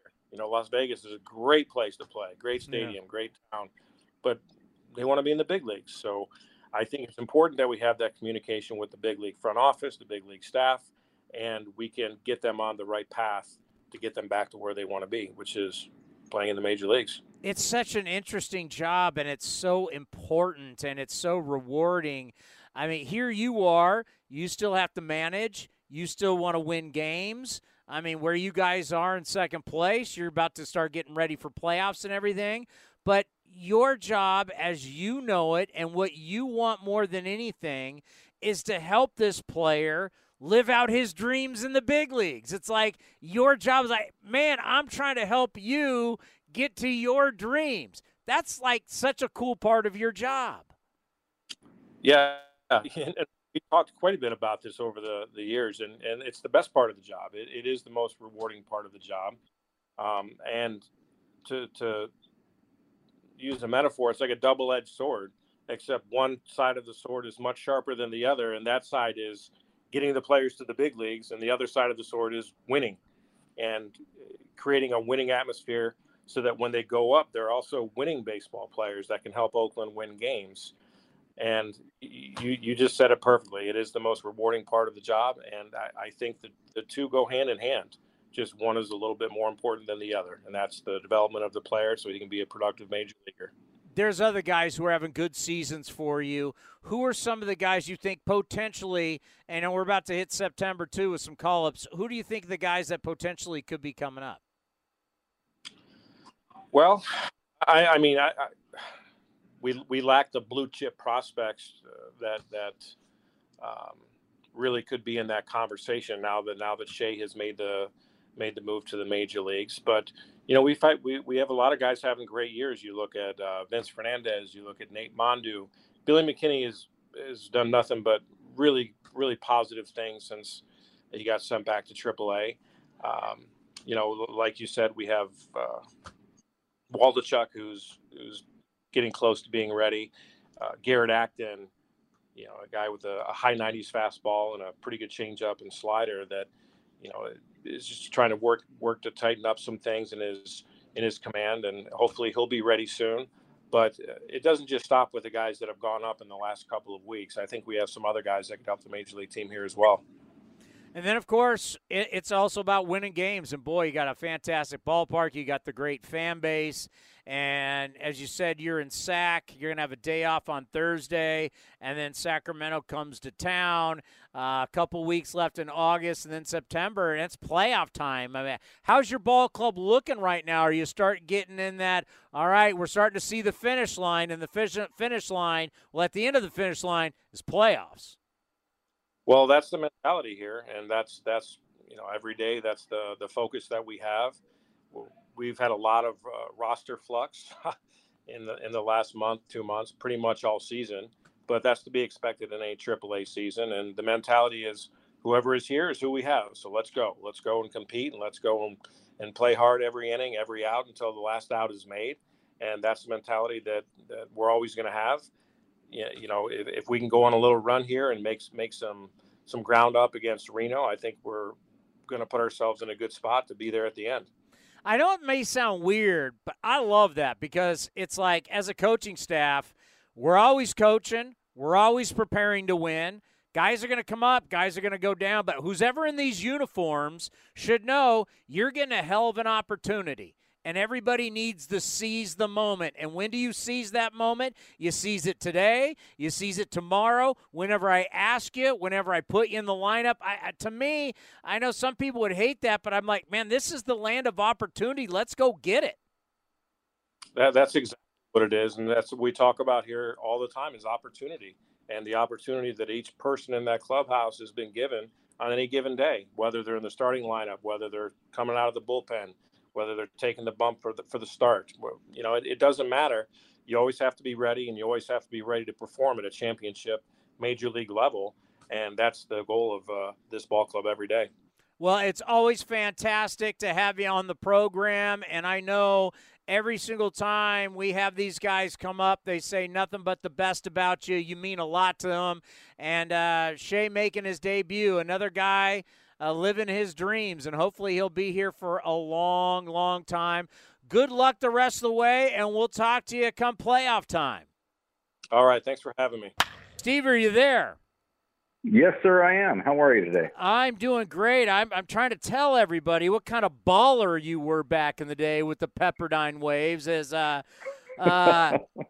I'm a relic myself. I played against you in college, and trying to tell everybody, All-American, you guys won the national title, you were on ESPN. I mean, you had a great college career. You got to the big leagues. Now you've been a coach for a long time. So I've been trying to build you up, telling everybody what kind of player you were. You were fantastic, and I know as a coach you've had a lot of success, and I know this has to mean a lot to you. One of your players is debuting tonight, Shea Langeliers, in Major League Baseball. It's a big deal. It's a really big deal. And I'll tell you what, you know, there's very few. I mean, college coaching is such a great and rewarding occupation just because you literally get to change kids' lives. You have an opportunity to be very influential with where they are in their life and getting them on like the right track in regards to work ethic, in regards to failure and overcoming things and being able to do that. And it's been a lot of fun. And I tell people all the time, when you get a kid who's called up to the big leagues, there's a sense of pride in it just because you know everything that young man has gone through in his college career and in his high school career and sometimes in his professional career. And you start to realize how hard they worked and the success that they had and some of the ups and downs and the things they had to grind through. And then they get to get that phone call and say, hey, you're getting called up to the big leagues. Those are just amazing things. Shea called me last night. I always have a rule that says after you call your parents, when you get called up, you better call me. And so he called, and I was like, either somebody's pregnant or he got called up. So, and what's funny is he said that exact thing. He's like, Coach, I owe you a phone call. And I just started screaming and he was laughing. And, but it was a neat phone call. And I'm going to try to get up there tomorrow to go see him. Well, you know, when you have a player, you know, and I think about you as a coach, you got certain guys you love who are just great college players and they help you win games and you know they're getting their education and they're going to go off to be great young men and have be productive people in society. But then you got players who you know, from your time being in the big leagues and in minor league baseball, you kind of can see, wow, this guy's going to have a shot. When did you know Shea was a guy that's going to have a shot at having a career? It's not always easy, doesn't always work out, but he's going to have a shot at it. I'll tell you what, when he was a freshman and I saw him throw down the first couple times, the fact that, I mean, he has tremendous arm strength, but the fact when he started as a freshman at Baylor, in the Big 12 against some, outstanding competition. He was our starting catcher. And when you saw him really take over the game from behind the plate, the accuracy with which what he would throw and down to second base, and just the sheer amount of runners he would throw out while the guy was still running, not even sliding yet. And it was at that time when when schools would stop running against you just because they didn't want to run into outs. That's when you knew you had something pretty special back there. And he was doing that from his freshman year on. And the bat obviously has played in minor league baseball. I mean, it's tough to look at the numbers, especially at AAA where everybody seems to hit. So it's like the hitters are not as good as their numbers and the pitchers aren't as bad as their numbers, just the way it works with Vegas and the desert air and playing in elevation and wind and other spots. But what are we getting offensively? Offensively, I'll tell you what, his last year, I mean, the last couple games, even when we were in the regional, I think he had 11 RBIs, 3 home runs. You have a young man who has just amazing instincts at the plate, and he has the ability to recognize pitches. And, you're going to see a guy with great power. He was actually my best bunter. He could handle the bat probably the best also, but with a guy like you said, like he has tremendous power and you don't want to have him bunting, but when we would do a lot of our skill stuff, he was one of the best. And when you have guys like that who are selfishly like, hey, I will bunt if you need me to, because he can. And offensively, you're really going to like what you see because he has great patience. He can really hit, and he hits balls hard. I've always said about catchers, it's such a unique position because it's the only position where you're looking out at everybody and everybody's looking into you. It's a leadership role. It is what it is. It's like a quarterback in football. You're controlling the defense. You're controlling the defensive signs. You're calling the pitches with the pitcher. You need to know every pitcher on the staff. You need to know what makes them tick. Some pitchers, are more gutsier than others. You need to know how guys are under pressure. There's so much that's put on a catcher that he's got to be smart. He's got to be cerebral. He has to be more than just a talented guy. So as a field general, what kind of kid is he? You know what? He reminded me of Pudge Rodriguez. And I know those are big shoes to talk about. But when I played in Puerto Rico with Pudge, and he always just told me when a guy was stealing, he just kept telling me, don't be late to cover the base. Just don't be late. And once he threw down one time and I realized, man, I got to get there early because the ball is getting there at such a rapid pace.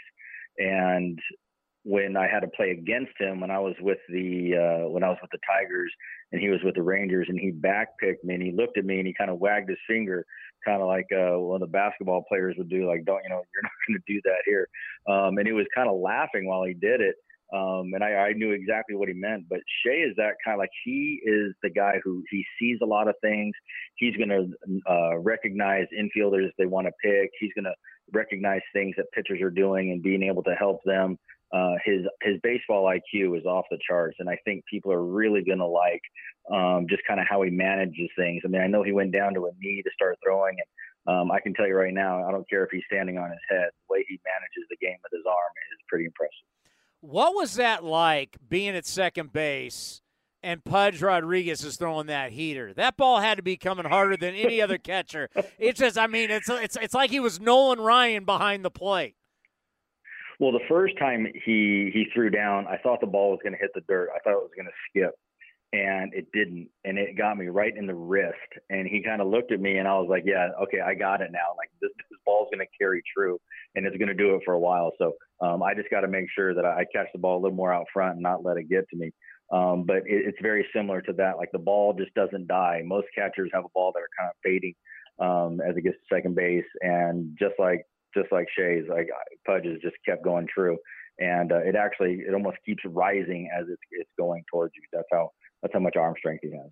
Our manager in AAA, Fran Reardon, was on this program a while ago, and we're talking about the guys. He was talking about Shea, and he goes, one thing you're not going to believe, but he's really fast. And forget trusting me, StatCast says he's really fast for a catcher. So we're getting a guy with some wheels. He, believe it or not, I mean, he was running 6'8", 6'7", 60s while he was here. And I mean, he gained so much strength in his lower half. just during his time when I was at Baylor. And he was actually, I mean, he was one of those guys where you would look at him and you wouldn't see he was fast. The next thing you know, he's stealing several bases, and he kind of loved it because nobody would think that he would run. And he was able to steal quite a few bags just because he does have speed, but he just doesn't look like it. Well, I got to tell you, we're all really excited about him. And, you know, my last question on him, you know, when you start talking about catchers, for some reason we have 8,000 catchers in our system, including Sean Murphy, who's 27, just won a Gold Glove and hits in the middle of our order. I've been saying – find a spot for him. DH him like he is tonight. Can he play the outfield? I know he played a couple games for you in the outfield. We just talked about his speed. Where do you think – I need to find him at bats. Where do you think I could put him other than catcher? You can put him at first base. You can put him at third. You can put him in the outfield. You can put him anywhere. He's an unbelievable athlete, and that's what's great is that you can put – good athletes anywhere, and they're going to find a way. They know how to play the game. They know what the position looks like, and they're going to be able to do it. Shea Langeliers is that guy. You can put him anywhere, and you're going to be just fine. You know, we have – I want to get some advice for a guy that we have right now, Nick Allen. Nick Allen was a third-round pick. He had signed to go to USC, decided to sign with the A's. He's a shorter shortstop second baseman, so, you know, his entire life people have been saying things to him because of his size. I think about your size is very similar. What advice do you have for a guy that is trying to make it in the big leagues and he plays up the middle and people have always tried to evaluate him on his size? I think the biggest thing is, like, I always tell people when you're a little smaller, guys are going to constantly tell you what you can't do. And then when you're taller, guys are always going to talk about what you can do. And so the biggest thing is, like, understanding who you are as a player and then being able to maximize each and every one of those skills. If you're a defensive guy, if you're a speed guy, if you're a hit for average guy, just be really, really good at that. You know, if they're saying, hey, we want you to hit for more power, but just understand, like, you can try that, but your other skill set might start to falter. And the biggest thing is just be as versatile and be the biggest utility guy you can possibly be, because the more options you have, the more opportunities you're going to have. Well, continued success there at Texas. We appreciate the time, and maybe we'll be talking more to you about Shea Langeliers and hopefully a very long, productive career with the Oakland Athletics. Thank you so much for your time. I'll tell you what, you are going to love him as a player, but when you have a chance to talk to him, it's going to even be even better because he's such a great young man. Yeah, you be well. Take care. All right, thank you. Hembo just joined, so. Where is Hembo? Well, there's big LeBron news. I'm sure you want to start with that. Well, I just want to say that, are you at home? I'm at home. So when there is LeBron news as big as signing a 2-year extension, ESPN allows you guys to go home and have a life? I can assure you. LeBron James signed a 2-year extension. You should leave your wife. You should leave your pregnant wife. You should be back in Manhattan, and you should be covering what's happening with LeBron James. This I can promise you, my friend. When at 8 Eastern on the East Coast, you turn on ESPN tomorrow. It'll be awfully early for you guys. You will hear Mike Greenberg say, it's time to get up with the LeBron extension, yada, yada, yada. I can assure you those will be the first words you hear on the show. And then from 8 to 8:10-ish, I think we'll probably talk it. That, my friends, is a good guess. So I was pretty much going to bet your A block will be LeBron and nothing but LeBron.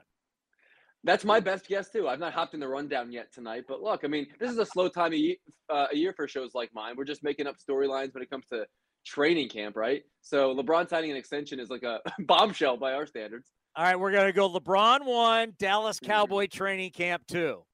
I mean, look, how many touches is Zeke Elliott going to split with Tony Pollard?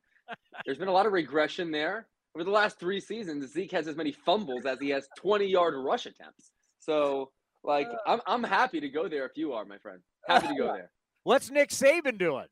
Nick Saban will probably be, like, towards the bottom of the hour. Nick Saban, I'll tell you what, though. Nick Saban does not have as good a tan as you do right now. You look absolutely splendid. Well, let's just say I've been out on the golf course the past few days.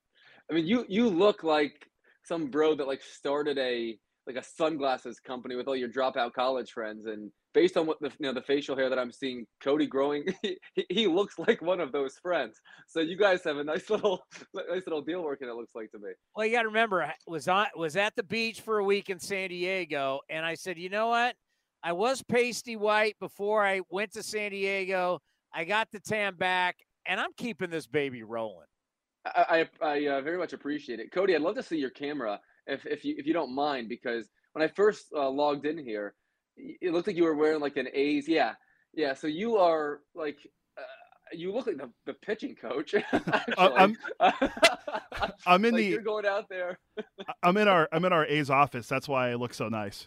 No, you look like. Are you doing like personnel mapping at the moment, and just like masquerading as a radio sidekick? Because like you definitely pass as a Moneyball extra. You pass as someone that could be in the front office right now. Like you're probably doing high level decision making. You know what he looks like? He looks like the third trainer that no one knows.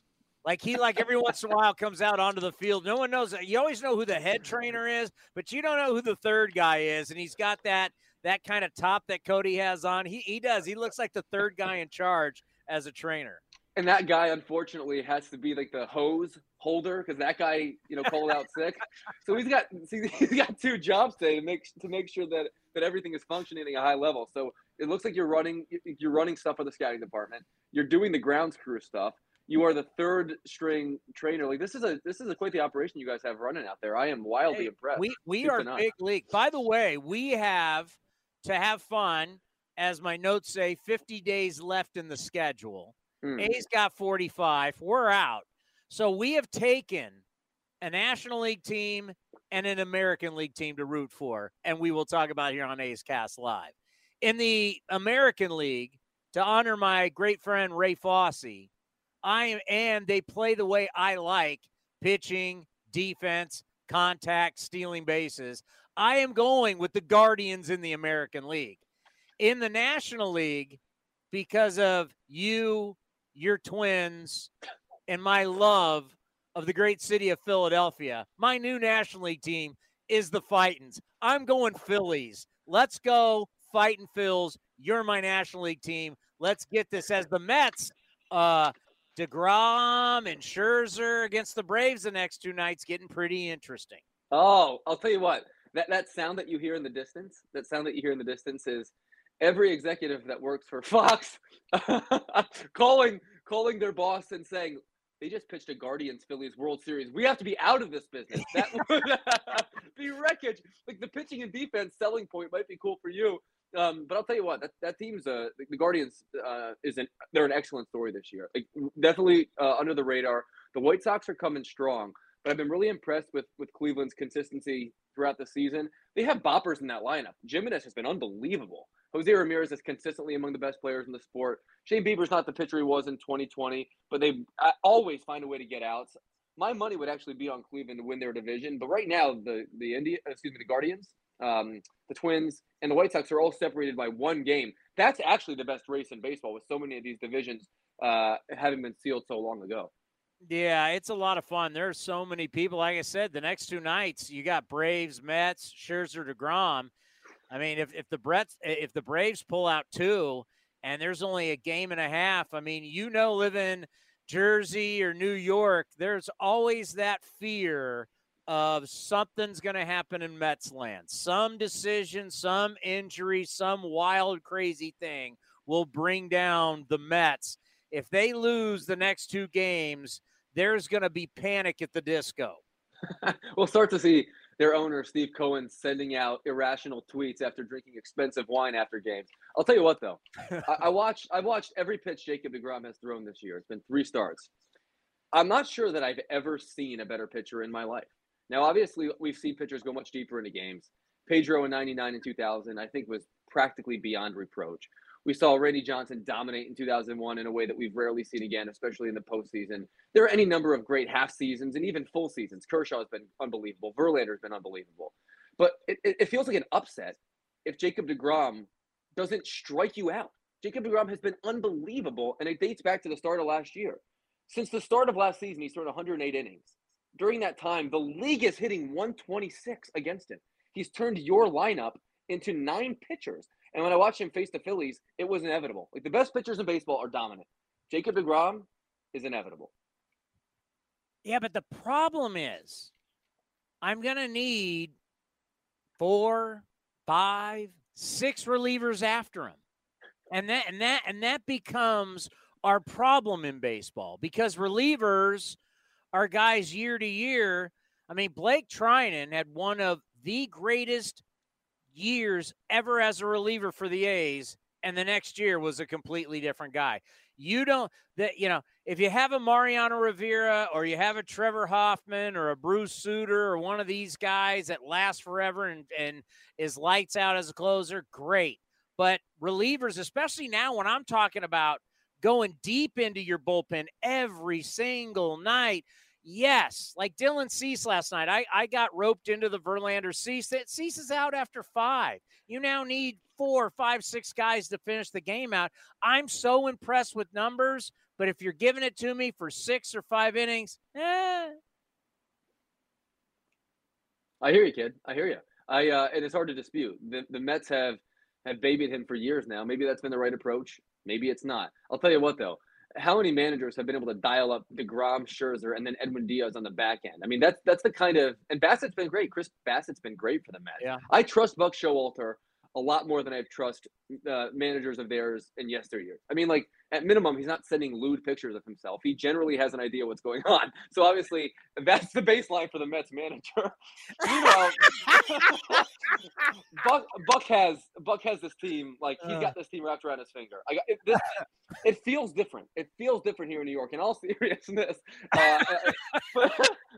putting Mickey Callaway's cell phone to the side for just a moment. Hey, remember, was it last year or the year before someone came up with all the bracket for all the Met problems throughout the years? That bracket. That was one.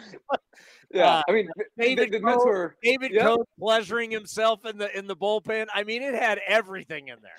I mean, the Mets fans were yearning for the days of Noah Syndergaard having hand, foot, and mouth disease, right? But in all candor, like, not to make light of that situation with Mickey Callaway, of course. What I'm saying is the baseline for Mets manager is literally garbage. And so Buck Showalter has this team wrapped around his finger and has generated really an awesome culture there. Like, it does feel a little bit different. The owner doesn't seem to be at his wit's end on every given night, but obviously they've been operating from a position of strength all season long.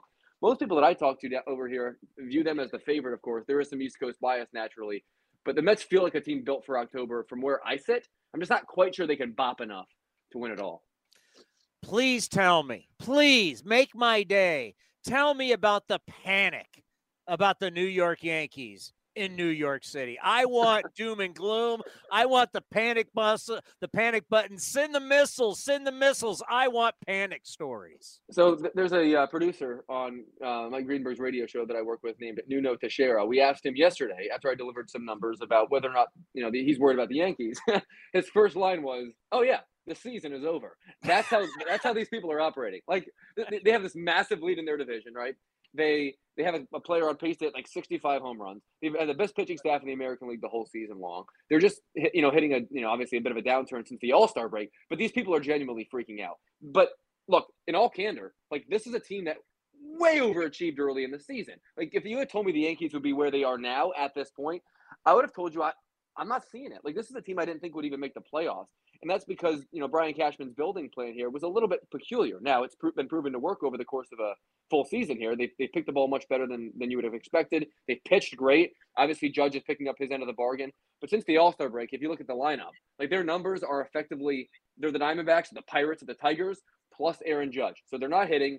In 25 games since the All-Star break, they scored 40 runs without the benefit of the home run. They can't scratch across runs. They can't manufacture runs, which is something that they're just seemingly willing to deal with. I'm just not so sure that in a playoff series they're positioned well if you don't get a homer or two that series from Aaron Judge or Giancarlo Stanton or whomever. Not to mention the fact that in the first half of the season, the Yankees were 57-5 in games in which they had a lead in the 7th inning or later. They were 57-5 in those games. Since the All-Star break, they're 7-5 in those games. For as bad as the lineup has been, the back end of their bullpen, for my money, is their single biggest problem. Doom and gloom. 5-alarm fire. Oh, you just made my day. Let's go to another one that the fire hasn't started yet, but it's going to be here come postseason time. And that's your favorites, the LA Dodgers. They couldn't get it done last year with Scherzer and Walker Buehler. Now no Scherzer, big lead, but no Walker Buehler for the postseason. They're going to cruise into the postseason because they're just a steamroller over people. But once we get in those series and you don't have your best starter, how do you feel about the Dodgers? I feel much worse about the Dodgers than I should when you look at the numbers. Obviously, their record is unbelievable. They're going to win 115 games in their sleep. They're outscoring their opponent by more than 2 runs per game. All right, the last team to do that over a full season was the 1939 Yankees. That's how good the Dodgers are. They've been unbelievable. The top third of their order is historically good. They've gotten contributions, at least lately, from all over the diamond, whereas during the middle of the season, the middle third of their order was not productive. This team is absolutely stacked. But I don't know why, for the life of me, their general manager did not do a more aggressive play at the deadline in buffering his bullpen, because that group right now ain't good enough. I'm not confident that the Dodgers are going to win games in which they enter the 9th inning with a 1-run lead. I'm not. That's because they rank 24th in ERA right now in the 9th inning. And Craig Kimbrell can't find his release point if his life depended on it. Like, he was spraying the ball yesterday too. He absolutely must be removed from that role, and you have to go by committee. And let's be honest, if we're just going to be fair and honest about all of this, the Dodgers should have much more than one World Series title since 2017. Dave Roberts, at least in my opinion, has cost them at least one with how he's mismanaged that bullpen over the last 5 years. And there's no obvious reason for me to believe that he has the right guys back there now. Not to mention, he doesn't have his best pitcher in Walker Buehler. Not to mention, he's going to be lucky if Clayton Kershaw can get him 15 outs in any given game without his bat being thrown out, right? Like, I don't know how they're going to get 27 outs enough times to win the World Series. I think they can definitely win plenty of games 8-6, but the Dodgers are going to have to be up 6-1 entering the 9th inning for me to feel like, oh, yeah, they're definitely going to win that game. I'll tell you what, you're going to learn about the epidural shot pretty soon. When's the due date? September 8th. Yeah, you're going to learn, like, when they do that, and you see how big that needle is, and you just go, oh, my God. And that's, you know what, whenever I heard pitcher, golfer, anybody that has back problems, football player, oh, they're getting an epidural shot. It was never a big deal for me, right? Because I didn't know. Wife was pregnant, epidural shot, and I saw the needle and I went, oh, now I get it. That's not like, hey, bend over right in your beep and the shot's over. Bye. I mean, no. It's a whole different ballgame. Yeah. So Clayton Kershaw, I mean, who knows? By the way, and I know with LeBron James, Dallas Cowboys, college football, everything going on in your world, A's, Rangers will not make it in any of the blocks on Get Up. But you talk about a crazy dumpster fire series. We just let go Jed Lowry. We end up in Texas against the Rangers in Arlington. We now let Piscotty go, and now today Elvis Andrus go. On the other side in their dugout, they fired their manager, and now John Daniels, the president of baseball ops. This is like the dumpster fire series of dumpster fires. All the machinations on your club are curious, but the Ranger stuff has really caught me off guard. I mean, to fire your manager and your general manager in the same week is really, really bizarre. And to see Chris Young up there with Daniels, only to snipe his job 2 days later, is so friggin' weird. Now, obviously, Chris Young is very highly regarded in the industry. It's funny, John Daniels, feels like not so long ago, was like this wonder kid, right? And all of a sudden, he's like a senior statesman across baseball when you look at the way that teams hire general managers. I actually think that's a pretty attractive job. Ownership has obviously demonstrated a willingness to spend. They got the new ballpark. They got a couple studs in the middle of their diamond, a really, really good farm system. It's just so wild to me that it's all happening now and happening this way. And I'm always very curious to know, like, what kind of hand John Daniels had in any of the recent things that have happened. Because if this is a lame duck general manager, then why did he have a say in signing Corey Seager and Marcus Semien that are going to outlast him by a decade? Like, the whole thing is very bizarre. But that is a division where helium is easier to come by than others. So it wouldn't stun me if those become pretty attractive openings potentially, and they could keep rising. But obviously, there's a lot of dysfunction right there, and it's sort of hard to cut through it all. I got to tell you, if I ever take anything and I test positive for it, I know I'm going to just lie my way out. Whether I went to GNC and it was in this bottle of GNC and I don't know what happened, or I got ringworm. I didn't even really know what ringworm was until I now had to read about it. I mean, it's amazing the excuses.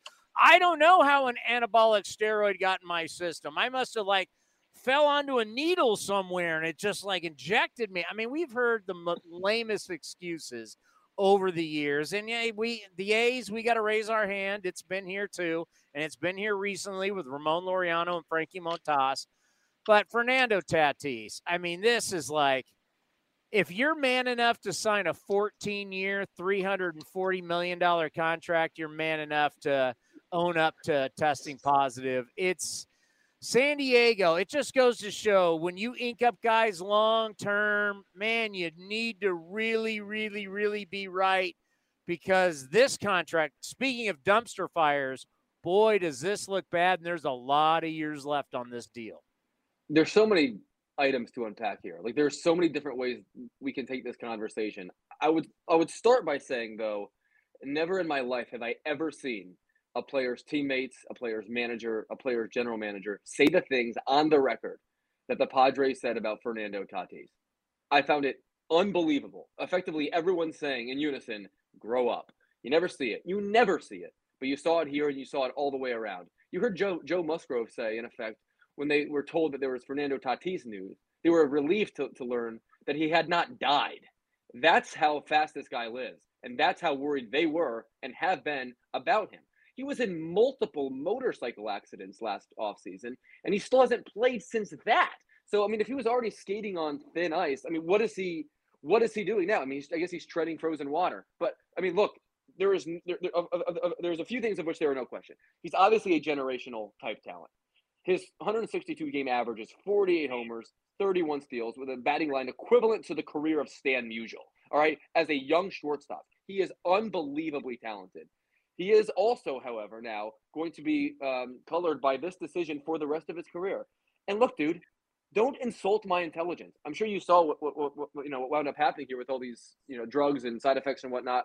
He and his representation Googled the wrong drug. Yes. The thing he said he took is called clobetasol, which is what you would actually use for ringworm. His dad, a day later, went on the radio in the DR and said that he was treating hair fungus. Guys, get your story together. It's outrageous. Outrageous. Don't insult my intelligence. Did you hear what Pedro had to say? No. Pedro was Pedro on TBS at first was he can't do that, da-da-da-da. But then Pedro tried to go into it's different in the Dominican Republic. So many of these kids, the language, not educated. I mean, he started giving him a pass, and Jimmy Rollins was like, bro, come on.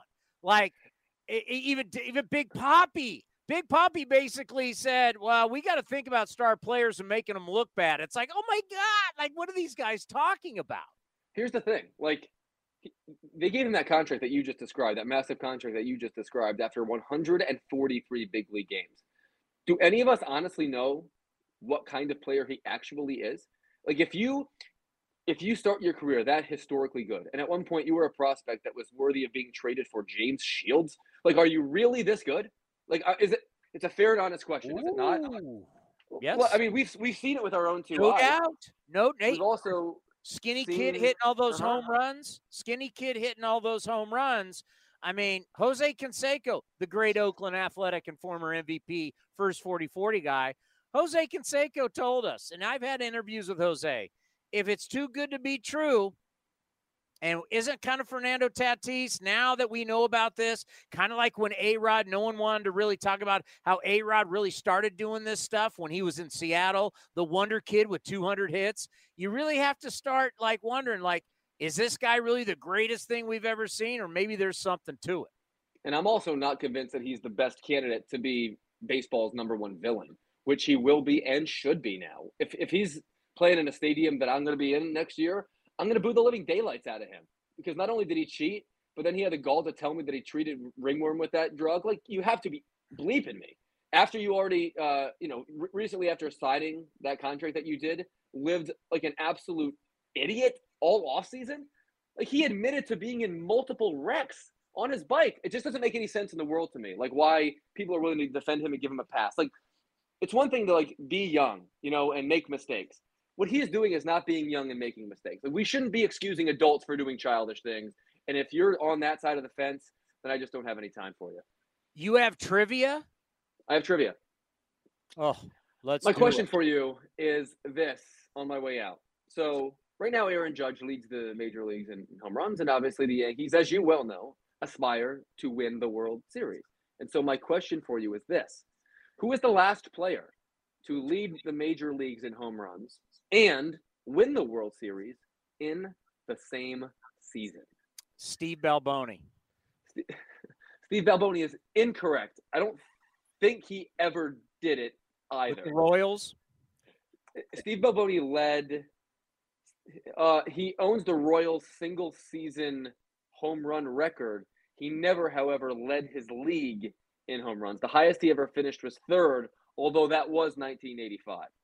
I was close. I knew he won the were- World Series, and he was up there because it's a tricky answer. It happened more recently than Steve Balboni in 1985. What year? 2008. Think of who's asking you this question. That's the Yankees and A-Rod?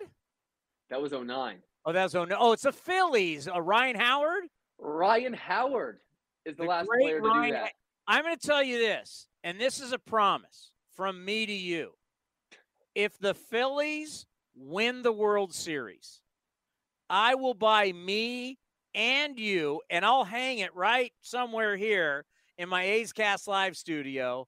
I want the Mike Schmidt light blue road jersey. The classic 1980 Philadelphia Phillies light blue Mike Schmidt. He was number 20, right?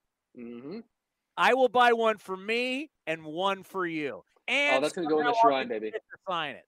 Oh, that sounds absolutely luscious. By the way, parenthetically, having mentioned Mike Schmidt, he is the next most recent player to have done that in 1980. The last two players to lead the majors in homers in a World Series winning season are Howard in 08, Schmidt in 80, and those are the only 2 years the Phillies have ever won the series. Kind of a bizarre note, huh? Well, unbelievable. By the way, so it's getting it's almost go time for you. We got 3 weeks. We got 3 more weeks of my everlasting freedom, my sleep, Your golf my game. my quiet, my golf game, my suntan, my designer haircuts. Is your wife done and like ready to go? She's never been more eager for anything in her life. Yeah. To drink a hazy IPA. she wants, like, she's considering bringing stuff into the hospital, like sneaking stuff into the hospital that she can take a swig of. It's been so long. Yeah, it's like twins. The pressure on them, it's just so uncomfortable. They can't sleep. It's absolutely miserable. So the whole like, I love being pregnant. Oh, that's gone. It's like, I'm ready to go. And every day you get closer, it's going to be, and then you're going to have twins and your life has changed. Just to give you an idea, today, my twins started their junior year of high school. Oh my gosh, dude. How much money is college going to cost by the time my girls are 18 years old? How much do you think it costs 2 years? That's why I got to keep having you on. I need ratings. I got to have great guests like you. I got to get these kids through college. I mean, as we established about half an hour ago, Cody's working 3 jobs for you right now just to try and get you the books and the meal card. So everyone's chipping in. and they're like, well, we want to go to UCLA or we want to go to Santa Barbara. All places that's really cheap to live. Santa Barbara and Los Angeles. By the way, I was listening to you guys talking to Roxy real quick, and then I'll let you go. This ridiculousness with the Pac-12 and the Big Ten, and like now the Big Ten just has like teams all over the world. Yeah, dude. Like, let's imagine like a Rutgers UCLA volleyball game, right? It is a shorter flight to travel from New York to Iceland than it is to go from New York to LA. Like, it's that far. That's what they're doing here. Like, that's the field hockey team is traveling from New York City to Reykjavik to play a friendly. That's what they're doing these days. I can't wait till when Oregon and Washington go in the Big Ten, and you can have that great battle of women's softball, Maryland Terps against the Washington Huskies. Now that's a conference rivalry I cannot wait for. Bro, I don't understand why they don't just decide, like, we'll do football for everything, and then for everything else, we'll just keep doing what we were doing. I understand why everyone's changing conferences, but, like, what's to stop you from doing all of your Olympic sports the same way and then flying your football team all over the place like they're playing for the Patriots? Like, to me, that's the sort of clear and obvious solution to all this. Nothing says conference play in volleyball like the University of Minnesota against USC. Welcome. You're looking live from Piscataway. We have the California Golden Bears taking on the Scarlet Knights. Hey, hasn't it already been like when Nebraska's playing Wisconsin, it just doesn't look right? Now you're going to throw LA schools in there? Oh, my God. Seeing like USC play like a snow game in Michigan in December is going to be it's going to be so unattractive. It's going to be like seeing Manny Machado field a ground ball in right center field. It's going to be so visually jarring. By the way, you are the best. And you know what? Just because I love you so much, I may set my alarm to get up to watch the start of Get Up tomorrow and just get my LeBron James on. Just tell me everything about the extension, 2 years, all the money. Just tell me if we're going to limit his time. How many minutes are we going to play him? How many minutes should he play? I'm all in tomorrow morning. Listen, you're missing the obvious question, Chris. Can I ask you the obvious question? Yeah. How is this going to affect his legacy? Oh, my God. I mean, is he the greatest Laker of all time? By the way, 9:30 or so, practically every single day, Sneaky Himbo time on Get Up. If you like sports trivia, that's when I do mine every single day. I'm in a heated battle with Dan Graziano, mostly football questions. But who knows? Maybe tomorrow I'll sneak LeBron James question in for the first time in Get Up history. I mean, for the 100th. You are the best. And let us know when it happens because we have presents coming your way. You're a good man. Take care, buddy. The great Paul Hembekides. I think there's a new way I'm going to introduce him every single time he comes on. I'm, of course, NBC Sports California, of course, broadcaster for the A's. I'm just going to say this about him. A former Major League Baseball starting pitcher who used to complete games. I'm not going to talk about the special day anymore. I'm going to say an actual Major League Baseball pitcher who would take the ball in the first inning and they would hand him the ball when the game was over. That happened a few times. Yes. You don't see that a lot these days. Is that what you're getting at, Townie? I'm saying this man used to do it, and that now is the most impressive thing about your career. Well, you know what? And maybe it was just because there was a lack of options. I don't know if that's necessarily true. And by the way, and it wasn't that long ago. But very fortunate to be, one, I think just to be given the opportunity to learn how to do that. That's something that I think, it's twofold. One, you have to earn it. You have to show the folks who are making the decisions that you deserve to see guys the third time through, maybe even the fourth time through. If that means going through the first 2-3 guys, that's pretty scary, pretty daunting. But I think it's a combination of being able to earn the trust and one, being given the opportunity or forcing the opportunity, which I think the staff at the end of the day, the front office at the end of the day, would love to tell you that they've got guys who are forcing that issue. So that's that's something that you consider when you also consider the way that the game has evolved. That's a conversation we have a lot, but I just don't know how often that's going to be in the cards if it's not something that is being presented on a regular basis. Key thing you said was you learned. Yes. You learned how to do it. Sure. You can't learn how to do it if you never do it. Yeah, and that's where I think we're seeing guys, and that's what was so unfortunate about what we eventually came to learn about the injury with Paul Blackburn, is this is a guy who, through a lot of those successful outings as well, is battling some things, literally battling the ability to feel the baseball and to pitch the way he did, encountering those things and still getting deep into games. We're watching Cole Irvin get deeper into games than I think we've seen a lot of guys. So you're watching guys learn those things, Townie, and you're watching them earn the opportunity to learn. You got to earn it to learn it, and that's what I think Cole Irvin is really doing. Yeah, we were going over this on A's Cast Live, how Rancho Cucamonga, A-ball for the Dodgers, their starting pitchers aren't even averaging 3 innings this year. Yeah, I mean, it's interesting when you think about player development, and there's a lot of different avenues you can take when you're talking about preparing arms. And I think it's an organizational mindset, and that's where the difference is going to come into play is when and where do you think you're going to be able to start to stretch these guys out if they're going to fill the need that you think they're going to be able to fill at the big league level. I don't think the Dodgers are running starters out there to just get 3 or 4 in the big leagues, right? We're not seeing that. So there could be something to just trying to figure out a way to maximize guys' health, introduce them to pitching every 5th day. Maybe they lower the workload because it takes a couple years just to get your arm into professional pitching shape. And that's where I think a lot of organizations start to vary and start to take different routes when it comes to cultivating talent and growing talent. And then there's just different opinions, different theories.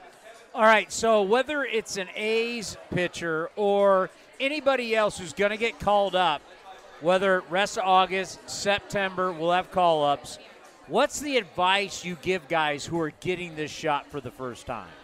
To remember why you have earned this opportunity.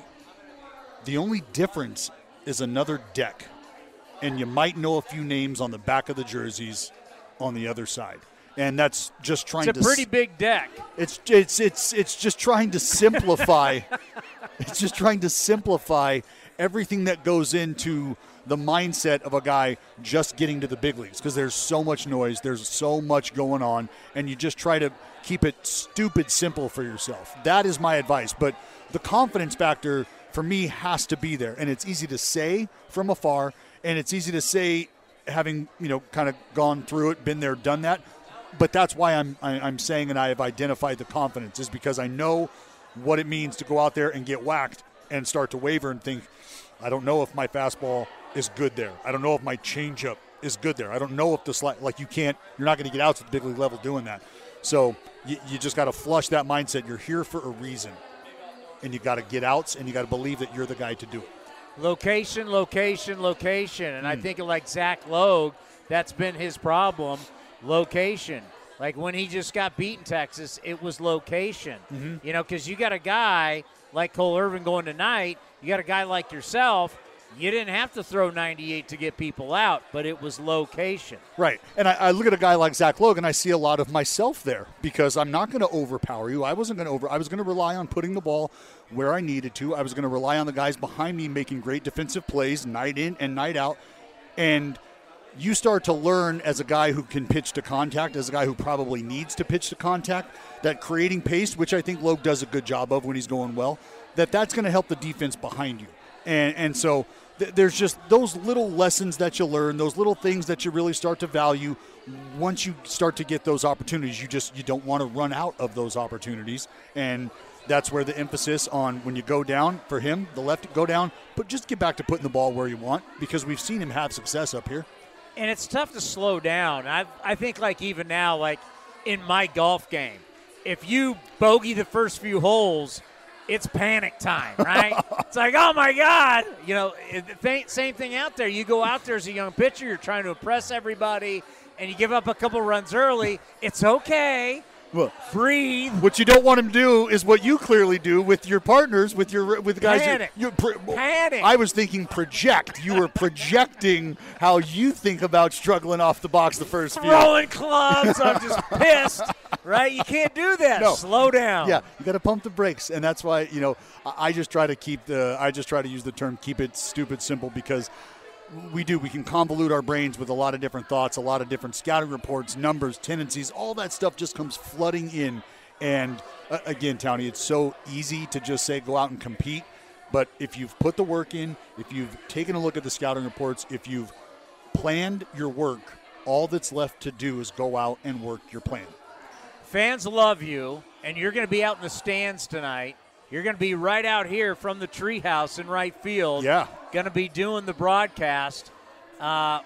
Always a lot of fun, you, the fans, and now we're throwing live television in there. Live television. Yes. The treehouse on a Friday night. Happy hour. Happy hour. The last dive bar is, Townie.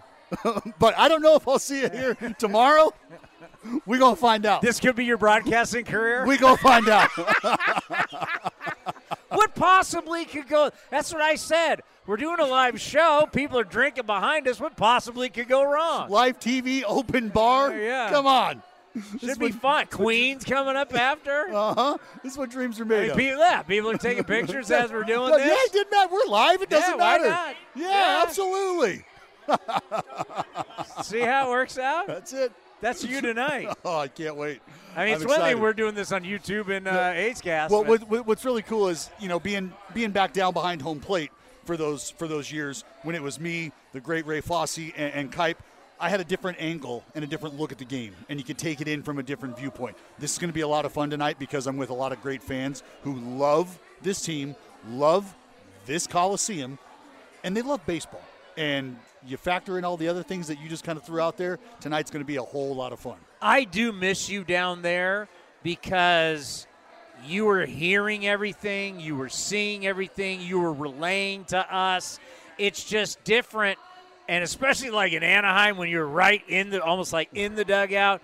Like that was special. Yeah. I mean, what you do now is great, but I do miss that because you're giving us something that we normally don't get. Yeah, it was a lot of fun to look at the game from that angle, and really what's really cool is, the players, they just kind of welcome you in as this crustacean that has now kind of grown on the side of the dugout. They know you're there. They see you there. I mean, I can remember Lucroy coming around after scoring like on a double from first, panting, breathing hard, and I was pumped up, and he, gave me a high five in the middle of the broadcast. I remember watching, the ridiculous throw from Laureano. Yeah. Justin Upton belts a ball to left center, and Eric Young Jr. on his way around second, headed to third, and Laureano just flat-footed almost. If they took a step, just one of the greatest defensive plays I've ever seen. Ever. And I was standing right there watching it come right. It was unbelievable. So, yeah, I do miss it too, but I'm having a lot of fun. Well, we are out of time. I got to go do pregame. You got to go do the show. I do. Thank you for stopping by. Always. Next time, hopefully, we'll have a little bit longer. Yeah.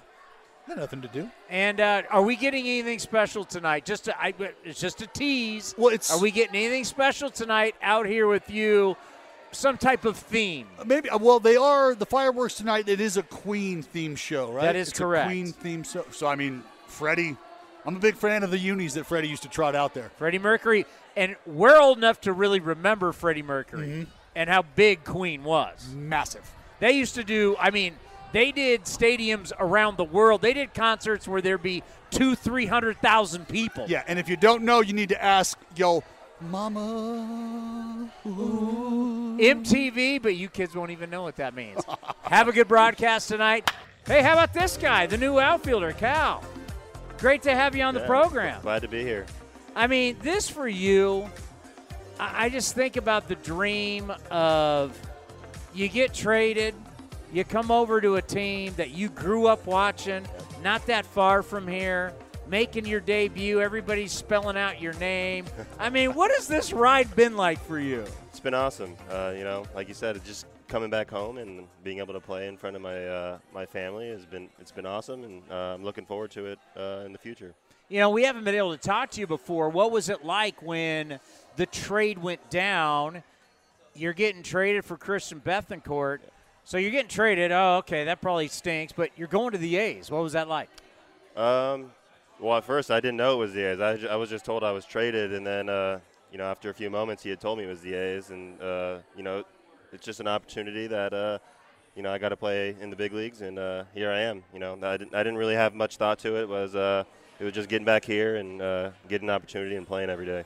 Did you view coming back here, as we talk about a lot, the land of opportunity? You get here, you're going to have a chance. Yeah, for sure. And, that's what Kate and I had talked about when I had gotten called up. And, they were saying take advantage of your opportunities. You're going to get plenty of them. So I'm trying to do that. By the way, he said it earlier today. I had the interview with him. We do it every Friday, the Mark Kate Show. And he has said it now multiple times, how much you remind him of himself being out there. And I'm like, that can't hurt if the skipper is looking out and saying, yeah, that kind of reminds me of me. Yeah, it's good. I got asked that question the other day. It's nice when your manager has some trust in you and kind of knows your style of play, and it just lets you go out there and play freely. What is the key for you now that you've had some at-bats, you've been home, been on the road, coming back? You feel a little more free? How you feeling? Yeah, I mean, that first week is a little different. You're coming up and you're trying to fit in. You're meeting some new guys, some new coaches. You're trying to get on the same page. So, that first week's done. And, I'm just, like I said, I'm just trying to go out there and play and do my thing. Have you noticed them starting to make adjustments to you at all? Yeah. Today I came in a little early, got some early work in, got with Tommy a little bit, our hitting coach, and, had a good plan of what we're going to try and do moving forward. So that was nice. Technology here at the big league level is a little bit different, even though there's great technology all over baseball. College baseball really has been at the forefront in a lot of ways. But how do you use it once you get here? Because there's so much video. There's so much data to help you. Are you using all of it, or is it select? What's best for you? I think everyone's different. You want to use things and utilize them as best you can, but just taking what you can from the video or certain analytics side of it, you definitely just try and do your best to read it and do stuff in between at bats, in between pitches if you can. I mean, it's tough in between pitches, but when you're playing defense, just making those adjustments on the fly and not waiting after the game to make those adjustments. What's the big league moment that everybody has? Like, I can't believe I'm here. I've tried not to think about that. For me, it's been the food. There's a lot of food in the clubhouse and the locker room, so it's just trying not to eat too much and just trying to I can't even explain. There's so much food in there. Well, you don't have to bring awesome. your own food No, to the ballpark. no. You know what I mean? They feed you guys constantly. Yeah, no, you just try and manage it. I've been told not to eat too much because you could gain some weight quick, and I've been trying to manage that. And then, of course, I got to think playing in Texas' new stadium is pretty spectacular. Yeah, Texas was awesome. They did a really good job on that stadium, and Houston was really cool too. So, I just want to beat those guys more in the future, and I'm looking forward to doing that. So, being back home, the cell phone, what is it like? Text from friends, family, how has it changed? I got a lot of texts. I got a lot of DMs on Instagram. I tried to get back to as many people as I can. I still got to get back on that. But I got a lot of love and support from everyone back home, a lot of former teammates. So that was nice to see a lot of people congratulate me. And I just want to say now that I really appreciate that. Well, yeah, you're back home. You're a kid that grew up, in the East Bay. You grew up an A's fan. You grew up going to this stadium. It's kind of like it's a dream come true that most players never get. Yeah, no, I mean, like I said, it's a great opportunity. Not many people get to experience that, and I'm just really looking forward to fitting in here and, the future here. I remember when you got traded over here, my accountant, the former mayor of Fremont, Bill Harrison, was like, hey, my guy, he's coming your way. So it's like, even I have a connection to you, right? Yeah. So, that's what's really cool about someone who gets to play at home, but most importantly, in front of your family, because obviously if you're making your debut in Tampa, it's a whole different ballgame. Yeah, for sure. I've been on the East Coast my whole professional career. And it's kind of crazy how the full circle swings around, and I'm back here. I get an opportunity, like I said, and get to do big things. Well, a lot of respect for the Rays and their organization. Very smart, no question. What did you learn? Probably what's the number one thing you learned from being with the Rays? Just the work ethic. They're really big on just getting a lot of reps in early work, and just going all out on live reads and just doing stuff at game speed. So I think that has really helped me out in the defensive side and the offensive side, just really slowing things down and just letting the game happen. Let's end on this. Your preference in the lineup. Do you like hitting leadoff? Is it something you're comfortable doing? Is it where you want to be? I know right now you're going to, hey, wherever you put me, where are you most comfortable in the order? I would say leadoff. For me, it's just seeing pitches and kind of getting an idea of how guys are trying to pitch to me. And, I feel like I'm a guy that gets on base a lot and works counts. So it's kind of just relaying those pitches and how a guy's trying to pitch that day. And I think I have a good idea of what guys are trying to do. So it's just like getting all that stuff back in the dugout, getting on base, trying to score, get things going. I think I kind of just fit that role of the leadoff guy, and I think that's where I'm more comfortable at. Well, hopefully this right here is something we're doing for many years to come. I think it's a great story. Obviously, everybody's pulling for you. And welcome to Oakland, and welcome to the A's fan base. And I have a feeling this is going to be a good ride for you. Yeah, I hope so. I'm looking forward to it, and look forward to meeting with you more. Appreciate your time. Thank you. We got more coming up next right here on A's Cast Live. This has been a presentation of the Oakland Athletics.